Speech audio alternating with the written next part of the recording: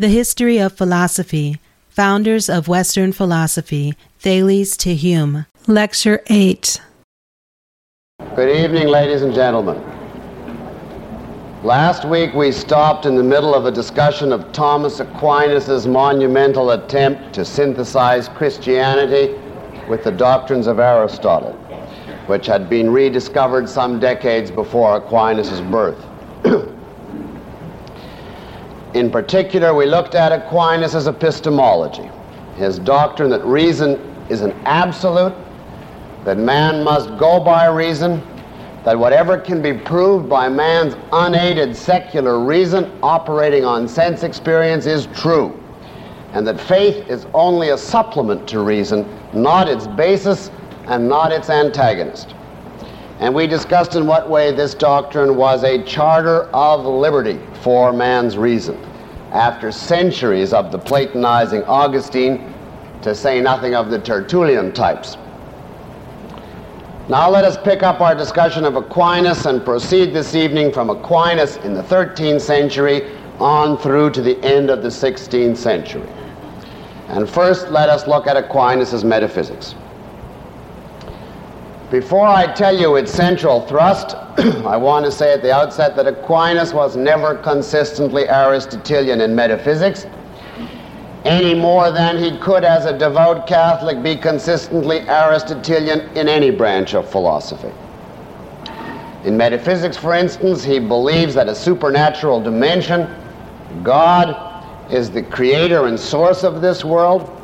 He believes that God's mind contains the Platonic forms, just as Plotinus had said, and thus the Platonic forms for Aquinas are logically prior to the things in this world. Aquinas often, especially in discussing the problem of evil, inclines to a Neoplatonic view of the relative unreality of this world compared to the true reality of God. He believes in all the Catholic dogmas, the Trinity, the Incarnation, etc. Now, all of this you should bear in mind. Aquinas is not a pagan. He is not a pure Aristotelian, not in metaphysics and not in any branch of philosophy. He is simply as close to an Aristotelian as it is possible for a devout Christian to get. Nobody ever came closer to it than he did, if you're a Christian. All right, let's now, with that preface, turn to the distinctive Aristotelian elements in his metaphysics, the new approach in metaphysics that he brought to the Christian world. If the central problem in epistemology is how to reconcile reason and faith, the central problem confronting Aquinas in metaphysics is how to reconcile God and this world. You recall the Augustinian view that there are two radically opposite sundered dimensions. God, who is reality, absolute reality, perfection, and nature, or the physical world, which is fundamentally unreal, which is essentially the Neoplatonic absence, the place where the rays of the one, the light of God, have run out, so it's gotten dark. And this world, if you remember, for Augustine, was therefore a kind of gray, unreal, unsubstantial haze. God is absolutely opposite from this world. He is perfect in reality. This world is damned, unreal, corrupt. And yet Aristotle had said there was only one reality and that it was fully real. How did Aquinas reconcile these two views? Well, he took over from Aristotle the view that there is only one reality, but that it is hierarchical in nature. You remember Aristotle's view that there are various levels of reality, depending upon the extent to which form is actualized. Ascending from prime matter, the elements, the compounds, the plants, animals, men, the intelligences which move the spheres, and then the pure form, the prime mover at the very top. Well, Aquinas adopted this whole framework. Reality, he said, is not irrevocably sundered into two opposite worlds, God versus nature. No, there are not really two kinds of reality at all, he said. There's only one. The universe forms one single real totality, but it rises in ascending levels of actuality to reach God as its climax, who is at the top, pure actuality. In this sense, said Aquinas, it is right for a Christian to exalt God above the world, because God is the top of the hierarchy, after all, the supreme form. But, he insisted, this does not imply that we must metaphysically despise or degrade the world of nature that we live in, that we must turn it into some sort of degenerate dimension infected with non-being. No, he says, nature, the world we live in, is part of the one reality. It's merely a lower level of the one continuous hierarchy, rising unbrokenly up the Aristotelian ladder to God. And of course, the intelligences which move the spheres give way in Aquinas' view to the angels. In the famous expression which captures this view, grace perfects nature. Grace being the realm of God, nature the physical world, and whereas the Augustinian view had been grace destroys nature, the realm of God destroys or obliterates the reality of this world, Aquinas' view is God perfects nature. Now this view is of enormous significance. It undercuts the metaphysical basis for despising this world. The earth, the natural world, with all of its creatures, including man, are now real. They exist. Now it's very hard to communicate to you how revolutionary this perspective is. But that's Aquinas' big contribution. This world is real. It is. Everything is part of one integrated universe. You see, Aquinas, following Aristotle, equates the real with the individual, not with the universal. And there are therefore, in his view, no such thing as degrees of reality. There are degrees of complexity of structure. There are degrees of what Aristotle called actuality, but there are no degrees of reality in the Platonic sense. Everything that exists, including the world of physical entities, is fully and equally there. It is. It's real. In this respect, as an Aristotelian, Thomas agrees with Aristotle, who agrees with Parmenides. What is, is. If a thing is, then it is, the law of identity. Either it is or it isn't, the law of excluded middle. It can't sort of be and yet sort of not be, the law of contradiction.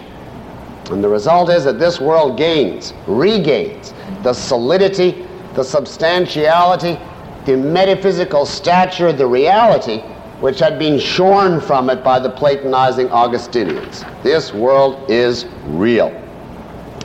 And therefore, the things in this world are fit and proper objects for human study.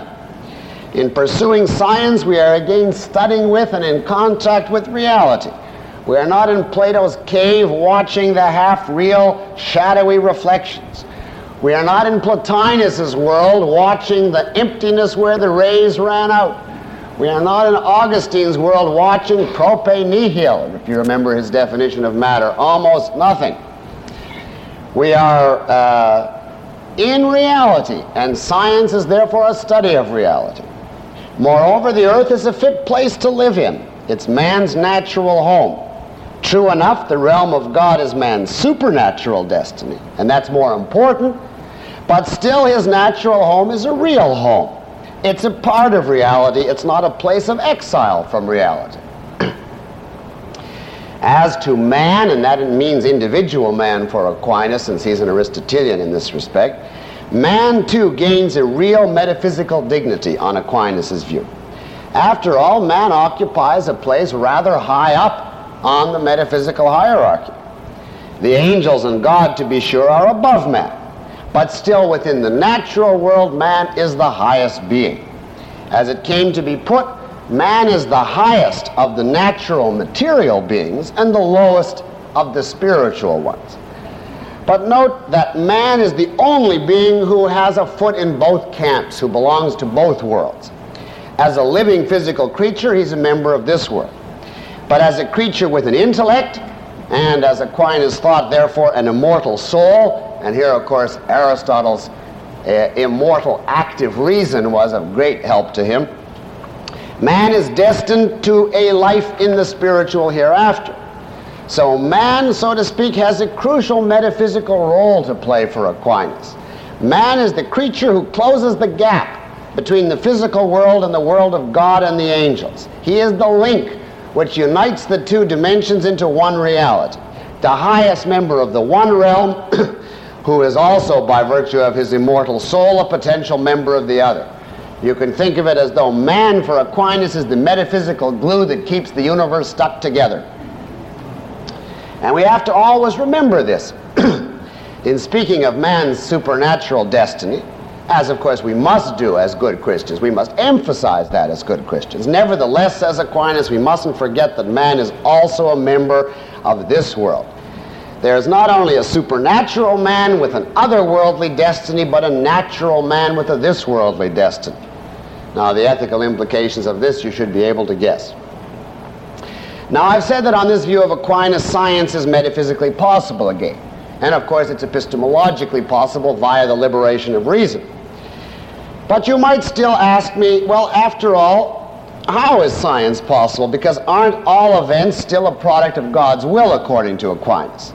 Even for Aquinas, God created the world ex nihilo. That's a dogma, and he must subscribe to it. God has a plan. Everything happens as he ordains by his will. Everything in that sense is a miracle. It proceeds from God, from God's will. How then can you have science?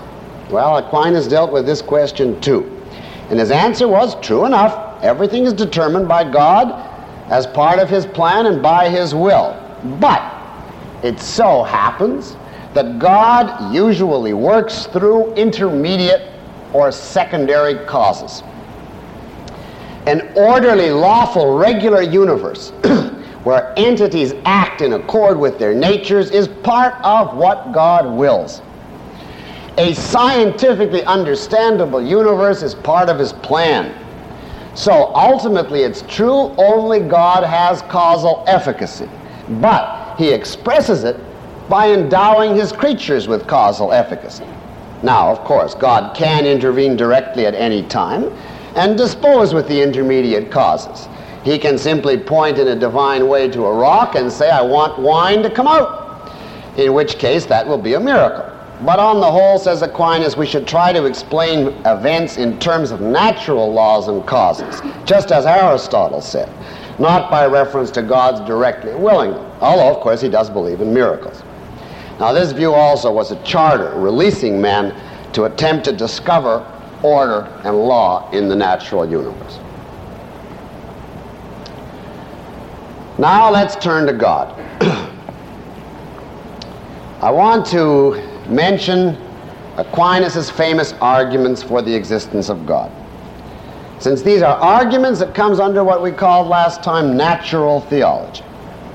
That is, it's a theological subject matter, but it's arrived at exclusively by the secular reason. There are 5 famous arguments which Aquinas puts forth for the existence of God. None of them are original with him, and I cannot go into the details of them this evening. I will simply identify for you the main principle of each of them. Number 1 is the argument from motion. These are to this day the arguments of the Catholic Church in favor of God. The argument from motion is number 1, and that literally restates Aristotle's argument for the prime mover, arguing that motion implies a first mover, a prime mover, an unmoved mover, and therefore there's absolutely nothing new in that. 2, the argument from efficient causation. Now, this basically restates the argument from motion in different language, speaking of causes rather than motions. You remember Aristotle's definition of the efficient cause, the factor which brings about the existence or the motion of something. In the case of the example, we use the sculptor's actual shaping of the clay. Well, this argument goes like this. Everything has an efficient cause which brought it into existence, which is true enough. Next premise. Nothing can be the efficient cause of itself. And that's obviously the case. Nothing can produce itself or bring itself into existence. It first would have to exist before it could do anything. It follows that everything is caused by something previous, and that by something previous, and we'll have a whole series of causes stretching back, each caused by the preceding. But now Aquinas asks, what is responsible for the existence of the whole series of causes and effects? We can't have an infinite regress, or rather, to be exact, he says, There may be an infinite regress of causes of causes of causes. We know from faith that there was a beginning because God created the world. But as far as reason is concerned, perhaps the series does go back forever. Nevertheless, he says we must ask, what is the explanation of the whole series? Why is there anything at all? And that, you see, is the exact parallel to Aristotle's question, why is there any motion at all? And he concludes on exactly the same reasoning. There must be an uncaused cause, a first cause. Now, this introduces nothing new but the terminology. It's essentially the argument for motion transferred over to causality, and the same objections are applicable to it. The third is called the argument from necessity and contingency. And it goes like this. Some entities are contingent. By contingent, we mean here it is possible for them not to exist, as against a necessary entity which would have to exist. Some entities are contingent. They come into being, they stick around for a while, they pass away. Now, Aquinas argues, it is not possible that all entities could be contingent. Now, to simplify his argument, what it comes to is, if every entity was contingent, that would mean existence as a whole could pass away. And of course, it can't. Therefore, something must be necessary. And if so, either it's necessary by its own nature, incapable of going out of existence by its own inherent character, or else it owes its necessity to something else. But again, we can't have an infinite regress, so ultimately there must be something which is absolutely necessary, which simply has to exist by its own nature. And this, he says, is what we mean by God, the absolutely necessary being. Now, in answer to this argument, I need merely point out to you that, first of all, it's based on the dichotomy between necessary and contingent facts, which Aquinas took over from Aristotle, who took it over from Plato. And since that dichotomy is false, the whole argument, in fact, can't get off the ground. But secondly, even if you were to grant that dichotomy, it proves nothing whatever about a God. Because a Greek could answer, well, fine. Why don't we say that the world's stuff is the absolutely necessary thing? And what you call contingent beings are merely different arrangements of the eternal necessary world stuff. So we have a completely necessary thing which has no supernatural associations and no religious significance. Number 4. Now, I'm whizzing through these pretty fast, but you get the idea. The argument from degrees. And it goes as follows. There are degrees of various qualities that we observe. Things vary, for instance, in heat, in size, in value, and so on. Where there are degrees of a quality, there must, Aquinas argues, be an absolute maximum of that quality somewhere, which is the cause of its existence in all the lesser degrees. Now, there are degrees of goodness, as we observe. Some things are better, others are worse. There must therefore be a maximum of goodness which causes all the lesser degrees of goodness. An absolute goodness or an absolute perfection, and this is God. Therefore, there's a God. Now, this argument is generally the weakest of the 5. The premise of it, of course, namely that variation in degree implies a separate entity of the maximum amount causing the lesser degrees, has no plausibility. It actually rests on the Platonic theory of forms. You remember, for Plato, all the qualities here in this world vary depending upon how much they reflect the perfect form of their quality in the other world. So if there are degrees down here, that, for Plato, implies a maximum perfect embodiment of the quality in the other world. And you see, that's really the framework in which Aquinas is here arguing. So it's a thoroughly Platonic argument for God. And finally is number 5, the teleological argument, the argument from design, which we already mentioned several times. That argument is very simple. There is order in the world. Everything happens either always or for the most part, says Aquinas, following Aristotle's phrase. But order, as Aristotle showed, implies final causation, implies teleology. And, says Aquinas, teleology implies a conscious being who is imposing the purpose or end or goal on things. And therefore there must be such a cosmic consciousness, namely God, the cosmic designer. Now here, of course, the point to challenge is the Aristotelian view that order requires a final cause. And I criticize that in discussing Aristotle's teleology. I simply point out that Aquinas is superior to Aristotle in this one respect. If you grant final causation as a metaphysical principle of everything, then Aquinas is right. The only way to make sense of teleology is some sort of divine consciousness. And in that respect, he draws the conclusions from Aristotle's error. Well, we have to leave these arguments now. I just wanted to mention them in passing. You can today find an endless quantity of books expounding them in loving detail, so you don't need me for that. Now, a word about the nature of God. Aquinas, to his satisfaction, has proved the existence of God. He has to now face another task. He has to show that the God he has proved is the God of Christianity, not merely the prime mover of Aristotle. The argument from motion, for instance, proves, if it's correct, the unmoved mover. And if you recall, he's completely impotent and ignorant, unconscious of the world without any power over it, able to do nothing but contemplate himself, his own perfection from eternity to eternity. Now, how do you get from this God to the God of Christianity? Well, if we had a month, I would indicate some of the ways by which Aquinas attempted this feat. Of course, it is impossible. It can't be done. But to give you just one example, on the issue of does God know the world, Aquinas takes this line. He says, Aristotle's right. True enough, God only knows his own nature. He only knows himself.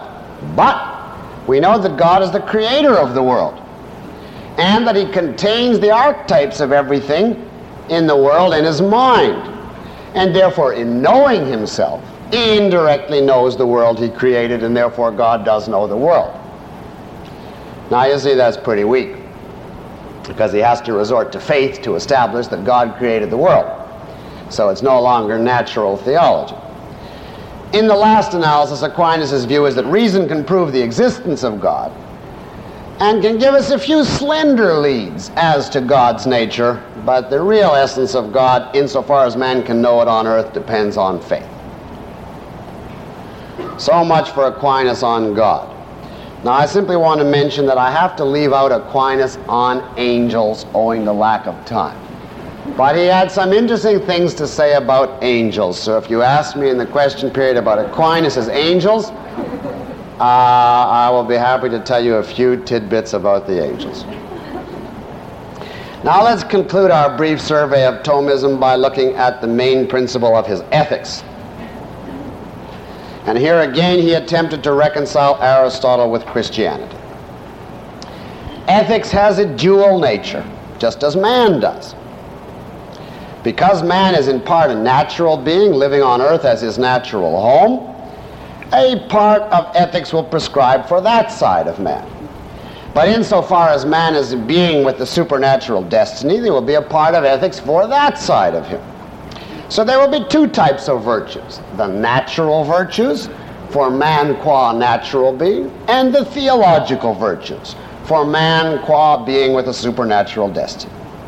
And in Aquinas' opinion, these two sets of virtues do not conflict, because in fulfilling the natural virtues, in living well here on earth, he said, we develop and prepare ourselves for our supernatural destiny.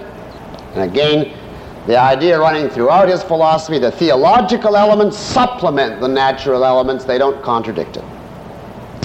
As to the natural virtues, they are Aristotelian. Aquinas emphasizes simply following Aristotle: self-realization, the all-round development of one's capacities, all the various moral and intellectual virtues we saw when we looked at Aristotle's ethics. You should live by reason. You should satisfy your natural, this worldly desires, at least to a moderate extent. You should not despise the body or the physical, and you should aim at eudaimonia, happiness on earth. This whole side of ethics, says Aquinas, the natural ethics is discoverable by reason alone. It comes under philosophy, not theology. And he says, at least to some degree, man by his own efforts can achieve the natural virtues. And we're still obeying God's will in following our reason in natural ethics, he says, because God, after all, is the creator of the rationality of the universe. So in obeying reason, we're still obeying God's will. Now, I always thought that God would have to be very surprised to discover that what he willed was Aristotle's ethics. But we can leave that for God to worry about. Now, this naturalistic side of Thomas's ethics released the whole system of Aristotelian, this worldly ethical values into the stream of medieval culture. For instance, even the virtues of poverty and chastity had to be modified, at least for most men, priests and saints exempt. Because after all, virtue is the golden mean. You can't go to extremes. And utter poverty and drinking laundry water and so on, that is an extreme, you see. Now, if you want one touch illustrating the charter of liberty for human reason that Aquinas introduced following Aristotle, I want to refer you to his fascinating doctrine called the erring reason binds, E-R-R-I-N-G, the erring reason binds. Now, you remember the Augustinian view that you have to accept Christian dogmas whether they make sense to you or not. If you try to set up your puny mind above God's and to judge the rationality of the dogmas, that is depravity, intellectual arrogance, etc. Now, Aquinas, under the influence of Aristotle, takes a diametrically opposite view here. We cannot, he says, demand more of any man than that he honestly follow his own reason. Now, he was asked the question, well, suppose a man's reason errs, makes a mistake. Suppose the man honestly thinks that it's rational to endorse a certain belief or take a certain action, but in fact he's made an error, and the belief or action is against the church dogma. What should the man do? Should he suspend his reason and follow the dogma, or follow his own reason even if it conflicts with the dogma? To which Aquinas answered, a man must follow his own reason. Reason binds. You have to go by reason even if your reason has made a mistake, as long as that is your honest conviction. And that's the doctrine, the erring reason binds. Needless to say, the valid reason binds just as much. And here's a quote from Aquinas, quote, every will at variance with reason, whether right or erring, is always evil, unquote. Now that is certainly marvelous. And Aquinas himself gives the most startling example. We know that belief in Jesus, he tells us, is necessary to salvation. Nevertheless, he says, if someone honestly believes otherwise, he would be wrong to become a Christian. Reason is the absolute. It is in this respect even more absolute than the Christian dogma. Now you see how utterly opposite this is to the earlier Augustinian Christian viewpoint. Now, while there is this whole Aristotelian side in Aquinas, the other side, especially in ethics, is always there. It's often dominant, and you must not get the wrong impression. Beside the natural, rational virtues, there are the theological virtues. Faith, hope, charity. Charity, of course, is a translation of caritas, which means love, love of God. It's only after the 18th century that it came to mean giving money to beggars. These theological virtues, says Aquinas, faith, hope, and charity, cannot be proved by reason. They depend on God's revelation for us to know that they're virtues. They pertain to man's relation to God, not to life on earth. And they cannot be attained by us at all by our own efforts, only by God's grace. And here Aquinas accepted as a good Christian the whole Augustinian viewpoint, which had been, of course, proclaimed official church dogma. Man is stained with original sin. He requires God's grace to make a step in the direction of virtue. He's predestined to heaven or hell by God's inscrutable decision, etc., etc. All of which, as you can project, clashes constantly with the more Aristotelian side of his thought. If you want simply one sentence on politics, but I mean one, with a semicolon, it would be, just as grace perfects nature, so the church perfects the state. And just as God is supreme over nature, therefore the church must be supreme over the state. That is Aquinas' politics. I can't even say in a nutshell, but in an aphorism. Now, in this brief sketch of Aquinas, I've had to leave out almost everything he said, including all the ingenious ways in which he tried to reconcile Aristotle and Christianity in details. And I have not emphasized the Christian elements which exist in abundance in Aquinas. I've painted primarily the better Aristotelian side, because I wanted to isolate one element. For our purposes, what is crucial about him, to sum up, is this: he released reason. He affirmed that this world is real and it's man's natural home. He gave man a significantly added metaphysical, evaluative stature, and within the limits imposed by his dogmas, he advocated that man has some share in working out his own this-worldly destiny, that he ought to develop his human rational powers and, as far as possible, enjoy his present stay on earth. Now, this was in the 13th century. The 14th is the end of the medieval period and the prologue to the Renaissance. Renaissance, as you know, means rebirth. Rebirth of what? Of the pro-reason, pro-man, pro-this world attitude. It is the return of man to life on earth after more than a millennium of supernaturalism. Now, it was not complete. The Renaissance, judged by today's standards, compared to today, as a highly religious period. During the Renaissance, men typically did not dispute the existence of God, or the veracity of revelations, or original sin, or the incarnation, or the whole slew of dogmas. They simply didn't focus on them anymore in anything like the manner that they had prior to the Renaissance. Religion did not stop, but it stopped dominating people's lives. It was still there. It simply wasn't the controlling factor anymore. If we can borrow Nietzsche's expression, where he claims that God died in the 19th century, actually he died in the 18th, but and we carry out that metaphor, and it's just a metaphor, of course. You could say the Renaissance is the time when God got seriously ill. He had his first major heart attack, and he was destined never to recover. He slowly wasted away across the subsequent centuries. As a fundamental, controlling, exclusive concern in human life, religious supernaturalism died in the Renaissance, never to recover. So the rest of our story, as far as we have time for it this evening, consists of indicating what happened after Aquinas. In other words, after Aristotle and reason had been let loose.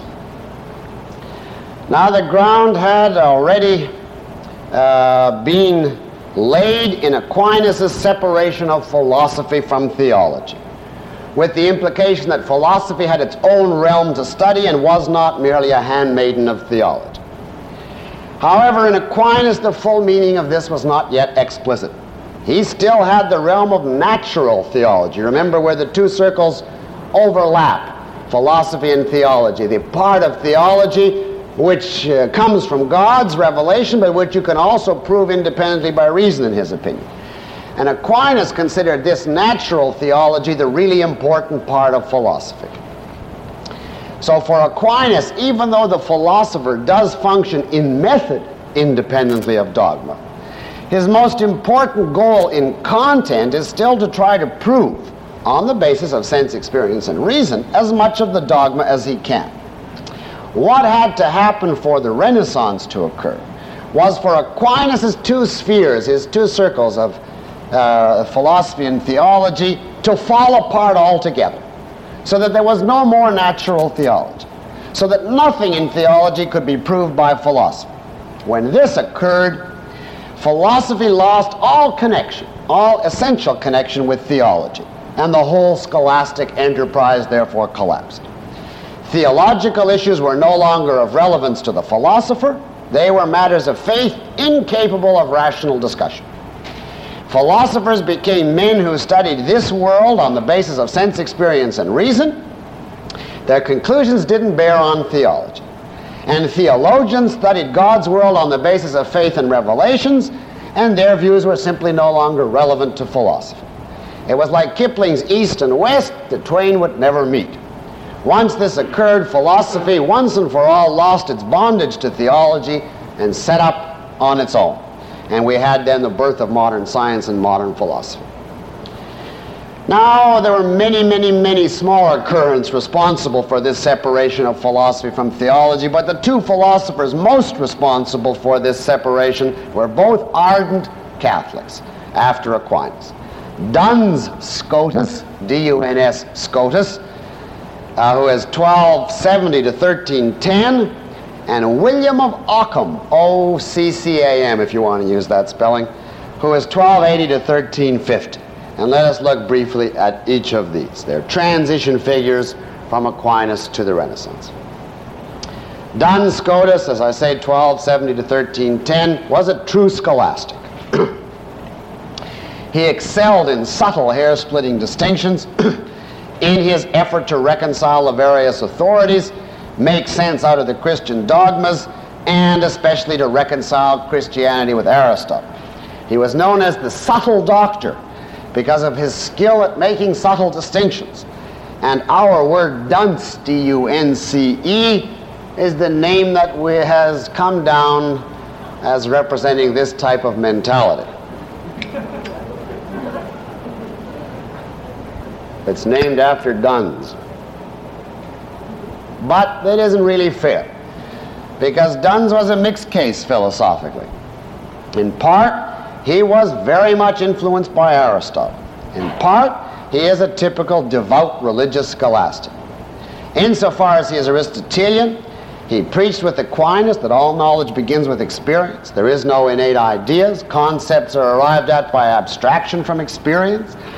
He insisted with Aquinas that there are many types of knowledge that can be arrived at by man entirely on his own, by his own secular natural reason, without any need for divine illumination or divine assistance. On the issue of natural theology, Duns is the first important voice of the future, because he very much shrunk the domain of natural theology. You cannot, he argued, prove the existence of the soul in reason. That you have to accept on faith. You can prove the existence of a God of sorts in reason, he thought, but not the God of Christianity. Not an all-powerful providential God, as Aquinas had thought. That too has to go into faith. And that was a big blow to natural theology. Moreover, he held, and here we come to the more mystic side of his view, it is an impious limitation on God to try to explain what he does by reference to reason. Aquinas had held that in God, the intellect, the divine intellect, was prior or more basic than the will.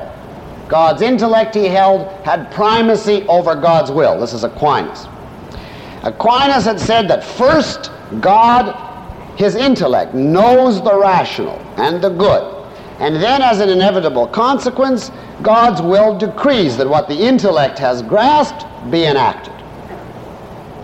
Duns Scotus repudiates this view of Aquinas, and on good grounds. The Thomistic position, he says, amounts to an infringement of God's omnipotence. If God must will, as his intellect declares, then God's will is restricted by his intellect. God has lost his all-powerful sovereignty and omnipotence. He has to go by reason, you see, which was Aquinas' view. And, says Duns Scotus, this is intolerable. Aquinas, you see, held that reason is irresistible to man and to God. Duns reminds him that if you're to be a true Christian, God comes above reason. And therefore his will must be absolutely free to will whatever it jolly well chooses, without any reasons at all. God has to have a free will, just like Epicurus' concept of the swerve. He simply decrees because he decrees. And therefore, concluded Duns, man cannot hope to make sense out of God's will or its enactments. And therefore he thought there's not much point in trying to apply reason to religious questions. Theology is essentially a matter of faith. You see how that tended to shrivel the domain of natural theology. This viewpoint, by the way, that the will has primacy over the intellect, is known as voluntarism.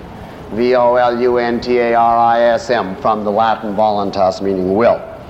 And in Scotus, it's a divine voluntarism because it's God will that's more basic. When you get to Freud, in the 19th century, it becomes a human voluntarism. The id is the will, and it's a seething demoniacal force at the base of man, which is more basic than his intellect. But that's many centuries of corruption later. Duns Scotus, I should say, was inconsistent. He thought God was limited by the law of identity. Even if he's omnipotent, he said God can't will a contradiction, and that limits him to some extent. Now, Duns applied the same voluntarist viewpoint to ethics. St. Thomas had said that God commands certain things to man because God sees that those are good.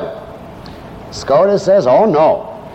They are good because God commands them, not the other way around.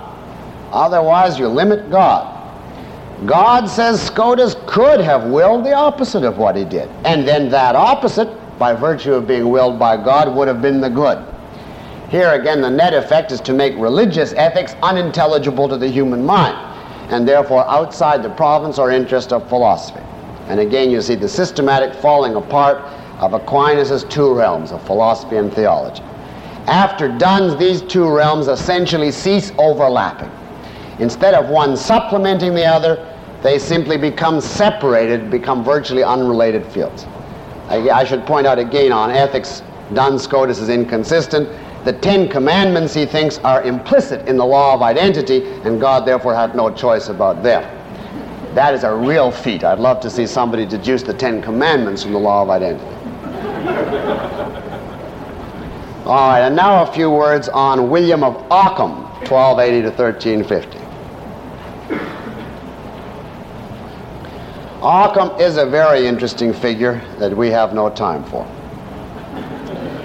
He's an interesting figure because he blends the most radically diverse approaches to philosophy.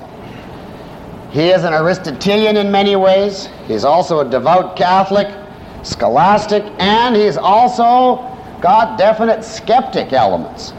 So if you had to quantify him for some Pythagorean, I'd say he's about 2 parts Aristotle, 2 parts Augustine, and 1 part ancient skeptic, all blended. Something on the order of John Locke, but in a different form. As to his Aristotelianism, he was a thorough empiricist. All knowledge begins with sense experience. Man is born tabula rasa. His theory of universals is basically Aristotelian, but with a tendency to nominalism. You remember the skeptic view that there are no universals. We'll see nominalism gaining ascendancy starting next week. You'll be sick of nominalism after next week. In fact, many people call Ockham the father of modern nominalism. I think this is incorrect. He combines elements of Aristotle's view on universals with elements of a kind of skeptic nominalism. But if you read him selectively, you could call him a very big influence on the production of modern nominalism. But that doesn't do justice to his own view. If you want another skeptic element in William of Ockham, he held that since God is all-powerful, we can't be sure there is any external world at all underlying our sense experiences. Maybe, he says, God has simply produced our sense experiences in our minds directly, and there really is no world out there at all. Now, of course, he didn't believe this because faith told him that God had created the world. But in reason, he said it's a possibility. And that, of course, is the standard skeptic position. And as some of you know, in a somewhat different form, it became the official viewpoint of philosophers like Bishop Berkeley and Leibniz, whom we'll get to in a few weeks. In general, however, Aristotelianism is the thrust of much of William of Ockham's philosophy. He represents the completion of the tendency for theology and philosophy to separate entirely. Philosophy, says Ockham, must concern itself exclusively with facts known by sense experience and reasoning therefrom. Philosophy is the science of this earth. Theology, on the other hand, now remember, he accepted theology devoutly. But he said it's completely beyond reason, and it's a mistake to try to make any sense of it at all. A viewpoint, of course, in which he's entirely correct. Reason, he says, cannot prove the existence of God, any kind of God, let alone the Christian one. Nor can it prove the existence of the soul, let alone its immortality. Reason, he says, cannot make any sense whatever of the Catholic dogmas. You simply must have faith. For all we can see and reason, God, he says, this is his example, could have become incarnate as an ass instead of a man. You have to have faith, that's all. Nor, he insists, should philosophers appeal to supernatural entities to explain the facts they observe. If we are in philosophy, he says, then we have to throw out the occult, throw out the demons and the ghosts and the devils and the angels, all of which we believe on faith, but that's theology, not philosophy. In philosophy, we go by facts. And he uttered in this connection a truly famous principle, entia non multiplicanda sunt praeter necessitatem. Entities are not to be multiplied beyond necessity. Entities are not to be multiplied beyond necessity. A principle known as Occam's razor. The meaning is, do not make up arbitrary entities and then appeal to them as explanations of facts. If you can explain a fact strictly by appealing to natural entities, to things you observe, do not multiply entities uselessly and start appealing to a whole galaxy of disreputable supernatural entities. And it's called Occam's razor because it slashes that whole occult dimension out. It says, get rid of them. We don't need them. Now, Occam's razor has been very influential since his time. And I simply say this, in the form in which I presented it to you, it's very valid and very important. It, however, depends entirely for its interpretation on what you mean by necessity. It says entities are not to be multiplied beyond necessity. Now, if you start getting rid of entities right and left, whether they're necessary or not on the grounds of Occam's razor, then you simply cut your throat with Occam's razor. And that, of course, is what all the moderns do with it. So they use it in ways that Occam wouldn't have dreamed of doing. But as Occam intended it, it's a valid and important principle. Now, I might note finally on Occam that he carried the voluntarism of Scotus to its, Duns Scotus, to its consistent extreme. God, he said, is not limited even by the law of identity. And therefore, again, it's senseless to try to make sense of theology. God could have commanded, he says, even the opposite of the Ten Commandments. He could have made murder a virtue. He could have made lusting after your neighbor's wife a virtue. He could have made hating God a virtue. And if he had, then, of course, it would be our religious duty to practice those activities. The commandments that we have as of now are just a function of God's arbitrary will and have to be accepted on faith. Again, there's no use trying to make sense of God by reason. Now you see by this point there's an unbridgeable gulf between faith and reason. Now the final seal on this gulf was placed by the rampant mystics of the period, of which there were many.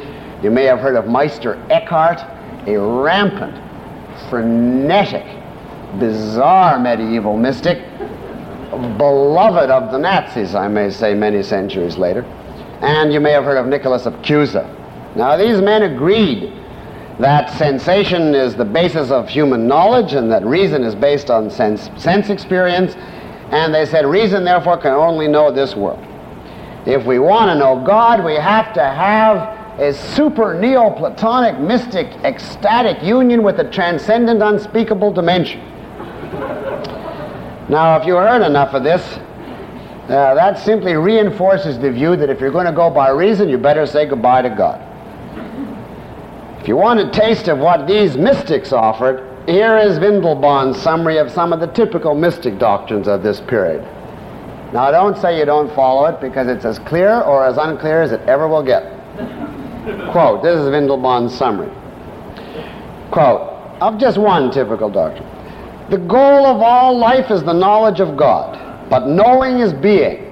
It is the community of life and of being with that which is known. If the soul would know God, it must be God. It must cease to be itself. It must renounce not only sin in the world, but itself also. It must strip off all its acquired knowledge. As the deity is nothing, so it is apprehended only in this knowledge that is a not knowing.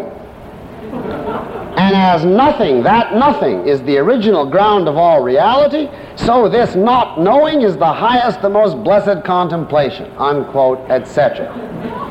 Now you see how stuff like this would drive people to reason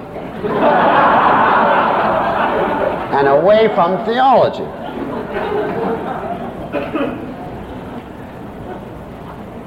Now I'll mention one more step in the collapse of the medievals' precarious attempt to reconcile faith and reason, and that was the doctrine of the twofold truth, as it was called. It was accepted by many people, including the followers of Averroes. Remember the 12th century Mohammedan Aristotelian commentator I referred to. The doctrine of twofold truth held that faith and reason were inherently in conflict, in contradiction. That there are two orders of truth, the truth in theology and the truth in philosophy. And that the very same idea can be true in philosophy but false in theology and vice versa. Now this, of course, was a charter of liberty to all the thinkers who used it. They could pursue the boldest course intellectually, come up with doctrines in blatant defiance of the church teachings. And when the authorities raced in to challenge them, they would say, well, of course, I'm not challenging the church. I only say my doctrines are true in philosophy. Of course, they're not true in theology. There's two truths. Now, you see how this helped further to secularize philosophy to make it the subject of reason. Now, if I can interject a comment of my own, in the doctrine of twofold truth, you see the ultimate result of Aquinas' forlorn attempt to reconcile reason and faith. The two have come to confront each other as naked opponents. Now there's a deeper epistemological reason why such a clash had to develop. It's not an accident. Why it's hopeless to attempt to reconcile faith and reason even on the lines attempted by Aquinas. And his is, of course, the noblest and best attempt. Remember, Aquinas had said there never be a conflict because faith can speak only where reason is silent, where the evidence for or against something is non-existent, and therefore we fill in the gaps by faith. Now, what is wrong with this? The answer is reason is never silent. Reason is never silent. It always has something to say. When there is no evidence for a viewpoint, then the principle of reason is the onus of proof principle. The onus of proof is on the man who asserts that something exists, the man who asserts the positive. If there's no evidence for the positive, your rational obligation is to accept the negative and say in that context of knowledge the thing doesn't exist. That's the rational position. To tell a man that he can have faith in the positive because there's no evidence either way is therefore to tell him he must violate the method of reason at its root. In other words, he must violate the commitment to going by evidence. And such a contradiction of reason at its root will necessarily express itself sooner or later throughout the content of your conclusions, so that faith will come out as in systematic conflict with reason. In a word, you cannot combine faith with reason any more than you can combine God with this world or Aristotle's ethics with the Sermon on the Mount. It is one or the other across the board. As soon as this discovery developed firmly enough in enough people, we reached that attitude of mind which led to the Renaissance. The attempt to apply reason to God had failed in spite of centuries of effort, and men's alternatives were increasingly either to revert to Tertullian, and some of them did, as we'll see shortly, or else to turn their reason away from God and back to this earth. Aristotle's treatises had shown them how much you could learn about the physical world just by observing and studying it, which was a revolutionary discovery in that era, and irresistible to the better minds after the centuries of barren scholasticism. There was an awakening of Aristotle's scientific mood and interests. Men began to expend their energies in behalf of life on earth, to observe, to reason, to invent, to explore, progressively to seek their own self-development, their own welfare, and to discover how much was possible to them on earth. If I may read a few paragraphs from a commentator who says it very eloquently. Quote, "In the Middle Ages, it is fair to say, man had submitted to nature as he found her. It had not occurred to him that he could control her, and by harnessing her to his uses, improve his natural lot. Or when the possibility of such control did enter his mind, it appeared as magic, and all attempts to actualize it were promptly condemned by the Church as an invocation of Satan's aid against God's purposes and as the practice of a black art. But now the discovery that nature could be manipulated at will by experiment and thus made subservient to human ends was sure to be followed by the discovery that her forces could be mastered and her ways altered by man to suit his preferences. This awakened sense of power over nature went hand in hand with the sense of the self-sufficiency and dignity of the natural man, which was one of the great characteristics of the Renaissance. The 14th century is as much a prologue to the Renaissance as it is an epilogue to medieval thought. It was a stir with the naturalism, scientific, moral, and philosophical, that was to color and direct the thinking of the next 2 centuries. It was groping towards the great discoveries in astronomy and physics, which were so soon to be made and which were so profoundly to influence the new speculation. It had prepared their advent and their acceptance by breaking in large measure the shackles of the past. It had sown the seeds of doubt respecting the necessity of reckoning with anything supernatural in the conduct and the salvation of human life. It had asserted the power of the unaided human reason to work out satisfactory solutions of the manifold problems with which humanity was confronted." Unquote. Now, when this attitude described by Fuller sunk in deeply enough in enough minds, the Middle Ages were over and the rebirth began. And so we have reached the Renaissance.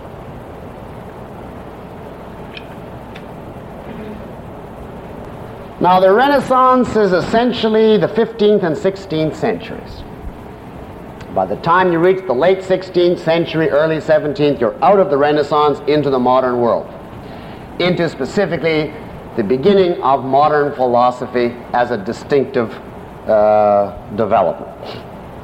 Some people date the Renaissance from 1453, but that is preposterous. You may as well say it started on high noon on a Tuesday. It's a fundamental philosophic attitude, and it stretches across centuries, 15th and 16th century. Now, in Atlas Shrugged, Ayn Rand writes, quote, "The road of human history was a string of blankouts over sterile stretches eroded by faith and force, with only a few brief bursts of sunlight when the released energy of the men of the mind performed the wonders you gaped at, admired, and promptly extinguished again." Unquote. Well, we have just come through a long, sterile stretch eroded by faith and force in our survey of the Dark and Middle Ages. Now it is our pleasure to examine the achievements of one of the few bursts of sunlight in human history. Now, our pleasure is going to be diluted because we'll see the seeds of the next era of faith and force being planted again right from the beginning. We'll see the forces at work to extinguish the wonders released during this period. But let's at least look briefly at the wonders for a moment. Philosophically, the Renaissance is an age dominated by 3 fundamental tenets. In metaphysics, this world is fully real and intelligible to man. In epistemology, man's means of knowledge is sense experience and reason on its basis. In ethics, the goal of life is happiness on earth to be achieved by developing one's capacities and one's intellect to the fullest. All of these are Aristotelian, passed on via Aquinas. In this sense, the Renaissance is at root an Aristotelian period. Now, I said, and I say again, it was not complete, it was not self-consistent. You would be shocked at how religious they were in the Renaissance in comparison to the atheism which is the essential undercurrent of 20th century Western civilization. They believed in God, in the Bible, the church, the afterlife, faith, revelation, the whole bit. But it was no longer the dominant cultural force. The attitude, in effect, was, yes, this is all true, But now let's get down to business. As a cultural force, mysticism died in the Renaissance. Now there's a danger in thus accepting but just putting to one side all of this religion. For one thing, it prevents people from forming a rational new ethics. And the Renaissance in that respect was a chaotic, licentious, brutal, deceitful age. People didn't put forth a new ethics, they simply blindly rebelled against the old one, and they became sophists in reaction to Plato. That's what it amounts to. And of course, that then gives ample room for people to say, you see what happens when you leave religion. We need to reassert the old code. So I don't mean to suggest that this is a safe view. In fact, it's this view which ultimately led to the downfall of the Renaissance. Nevertheless, let us look at some of the achievements of the Renaissance. And perhaps its greatest achievement was its view of the ideal man. The ideal man was no longer St. Francis. The emphasis was on all-round development of man's faculties, on human dignity, self-respect, pride, culture, achievement. Man was regarded as a self-sufficient, responsible, independent entity, and he should fulfill his potentialities for reason. Now, I can't resist paying a brief tribute in passing to the man who is to the Renaissance what St. Francis is to the medieval period, Leonardo da Vinci. 1452 to 1519. He is not a philosopher, only a universal genius. But needless to say, it is not the case that everyone in the Renaissance was like him, any more than that everyone in the Renaissance was, in the medieval period, was like St. Francis. But they're two perfect symbols to contrast two different views of life. Well, one was doing all the things I'm about to read, the other was busy drinking laundry water and plunging in the snow heaps. Here is one commentator's description of Leonardo under the heading Universal Genius. Quote, strong, handsome, skilled in all athletic exercises, an accomplished musician, completely a man of the world, the friend of kings and princes, and endowed with an extraordinary personal charm and magnetism, Leonardo would by these qualities alone have satisfied the standards set for the perfect Renaissance gentleman. Clad, however, in this outward magnificence, walked probably the most universal genius of all time. I enter the brief demur of Aristotle there. And then he goes on to discuss his painting, his work in architecture, military innovations, the system of canals, his efforts to invent flying machines, submarine boats, devices for enabling man to walk on water. And then he continues, quote, Leonardo was not simply a supreme artist and inventive genius. His inventions, like his art, were incidental to a consuming curiosity regarding the structure and operations of nature. And then he goes on to detail his discoveries in the field of pure science, his investigation of the laws of perspective and chiaroscuro. He was led to the verge of the laws of inertia and acceleration, the molecular theory of liquids, the undulatory theory of light and of sound, etc., etc. There isn't even time to itemize the table of contents. And what was his attitude to the church? Quote, although he lived and died at peace with the church, Leonardo, like many another man of the Renaissance, took his Catholicism with a grain of salt. By temperament a spectator, he was amused or disgusted, rather than outraged by the abuses that were so soon to precipitate the Protestant and the Counter-Reformations. But he openly expresses his contempt of the monks, of the cultus of the Virgin and the saints, and of the sale of indulgences, discredits the story of the flood, and apparently denies the divinity of Christ. His whole attitude is well summed up in his remark that if we are doubtful of the evidence of our senses, we may well be still more doubtful of things of which there is no sensible evidence, like the being of God and the soul and other such things about which people are always disputing and contradicting one another. And jumping to his conclusion, quote, such was Leonardo da Vinci, courtier, athlete, musician, painter, sculptor, architect, hydraulic, civil, mechanical, military, and naval engineer, inventor, mathematician, physicist, astronomer, geologist, biologist, botanist, physiologist, philosopher, a mind forever voyaging through strange seas of thought alone, unquote. Now, when you reach a period where such a man is possible and universally admired, you are not in the medieval period anymore. Now, I won't say anything about the artistic accomplishments of the Renaissance. Go sometime and look at a series of medieval paintings, and then look at something by Michelangelo, and that will speak much more eloquently than any lecture I can give you. I want to say a word on the inventions of this period. It was during this period that the compound microscope was invented, the telescope, the thermometer, the barometer, the air pump, clocks were greatly improved, and of course all of this made possible the development of modern science, the precise instrumentation. A crucial invention was, of course, Gutenberg's printing press, which made the communication of ideas open to virtually everybody, as against the medieval period where you had costly monk-copied, hand-copied manuscripts. The printing press was the catalyst that made thought result in action in a speed and in a manner unprecedented hitherto. It took Christianity, you see, 4 centuries from Jesus till the time of its dominance because it couldn't use the printing press. It took Marx much less time. Of course, it wasn't only the printing press. He had all the centuries of Christianity also to rely on. But still, the whole intellectual process has been enormously speeded up since the printing press, and of course television is simply a continuation of that phenomenon. What the printing press did is open up the possibility of education and the world of thought to everybody rather than just the rich. As to exploration, this of course is also the period when the surface of the earth was opened up. In 1492, as you know, Columbus discovered the new continent, America. You also know probably that during this period Vasco da Gama rounded the Cape of Good Hope.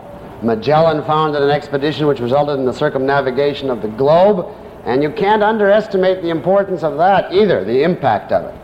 When Columbus took off, everybody told him he'd fall off the end of the world.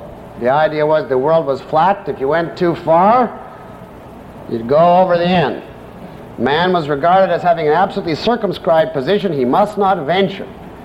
According to something I read, Columbus had a map maker, and all the parts that they didn't know where it was, they simply put the word terror on the map. His principle was, where unknown, there plays terror. And you can get an idea what the world is like. Now, it was in the Renaissance that we had, for the first time, the idea of a wide-open, intelligible world in the narrowest physical sense. The map came to be known. It was safe to take voyages. The world was open to man's conquest and enjoyment. Even picnics is a Renaissance phenomenon, where you go out and commune with nature and enjoy the grass as an end in itself. Not because you want to give testimony to God's horticultural powers. Now, on the social political level, with the loss of authority of the church, and that, of course, was a loss abetted by the Protestants that we'll get to in a second, you find the rise of the nation state, so it becomes meaningful to talk of France, Germany, England, as against simply Christendom. National languages progressively became in fashion, and that was, of course, helped by the printing press also, and gradually the monastic Latin fell into decay.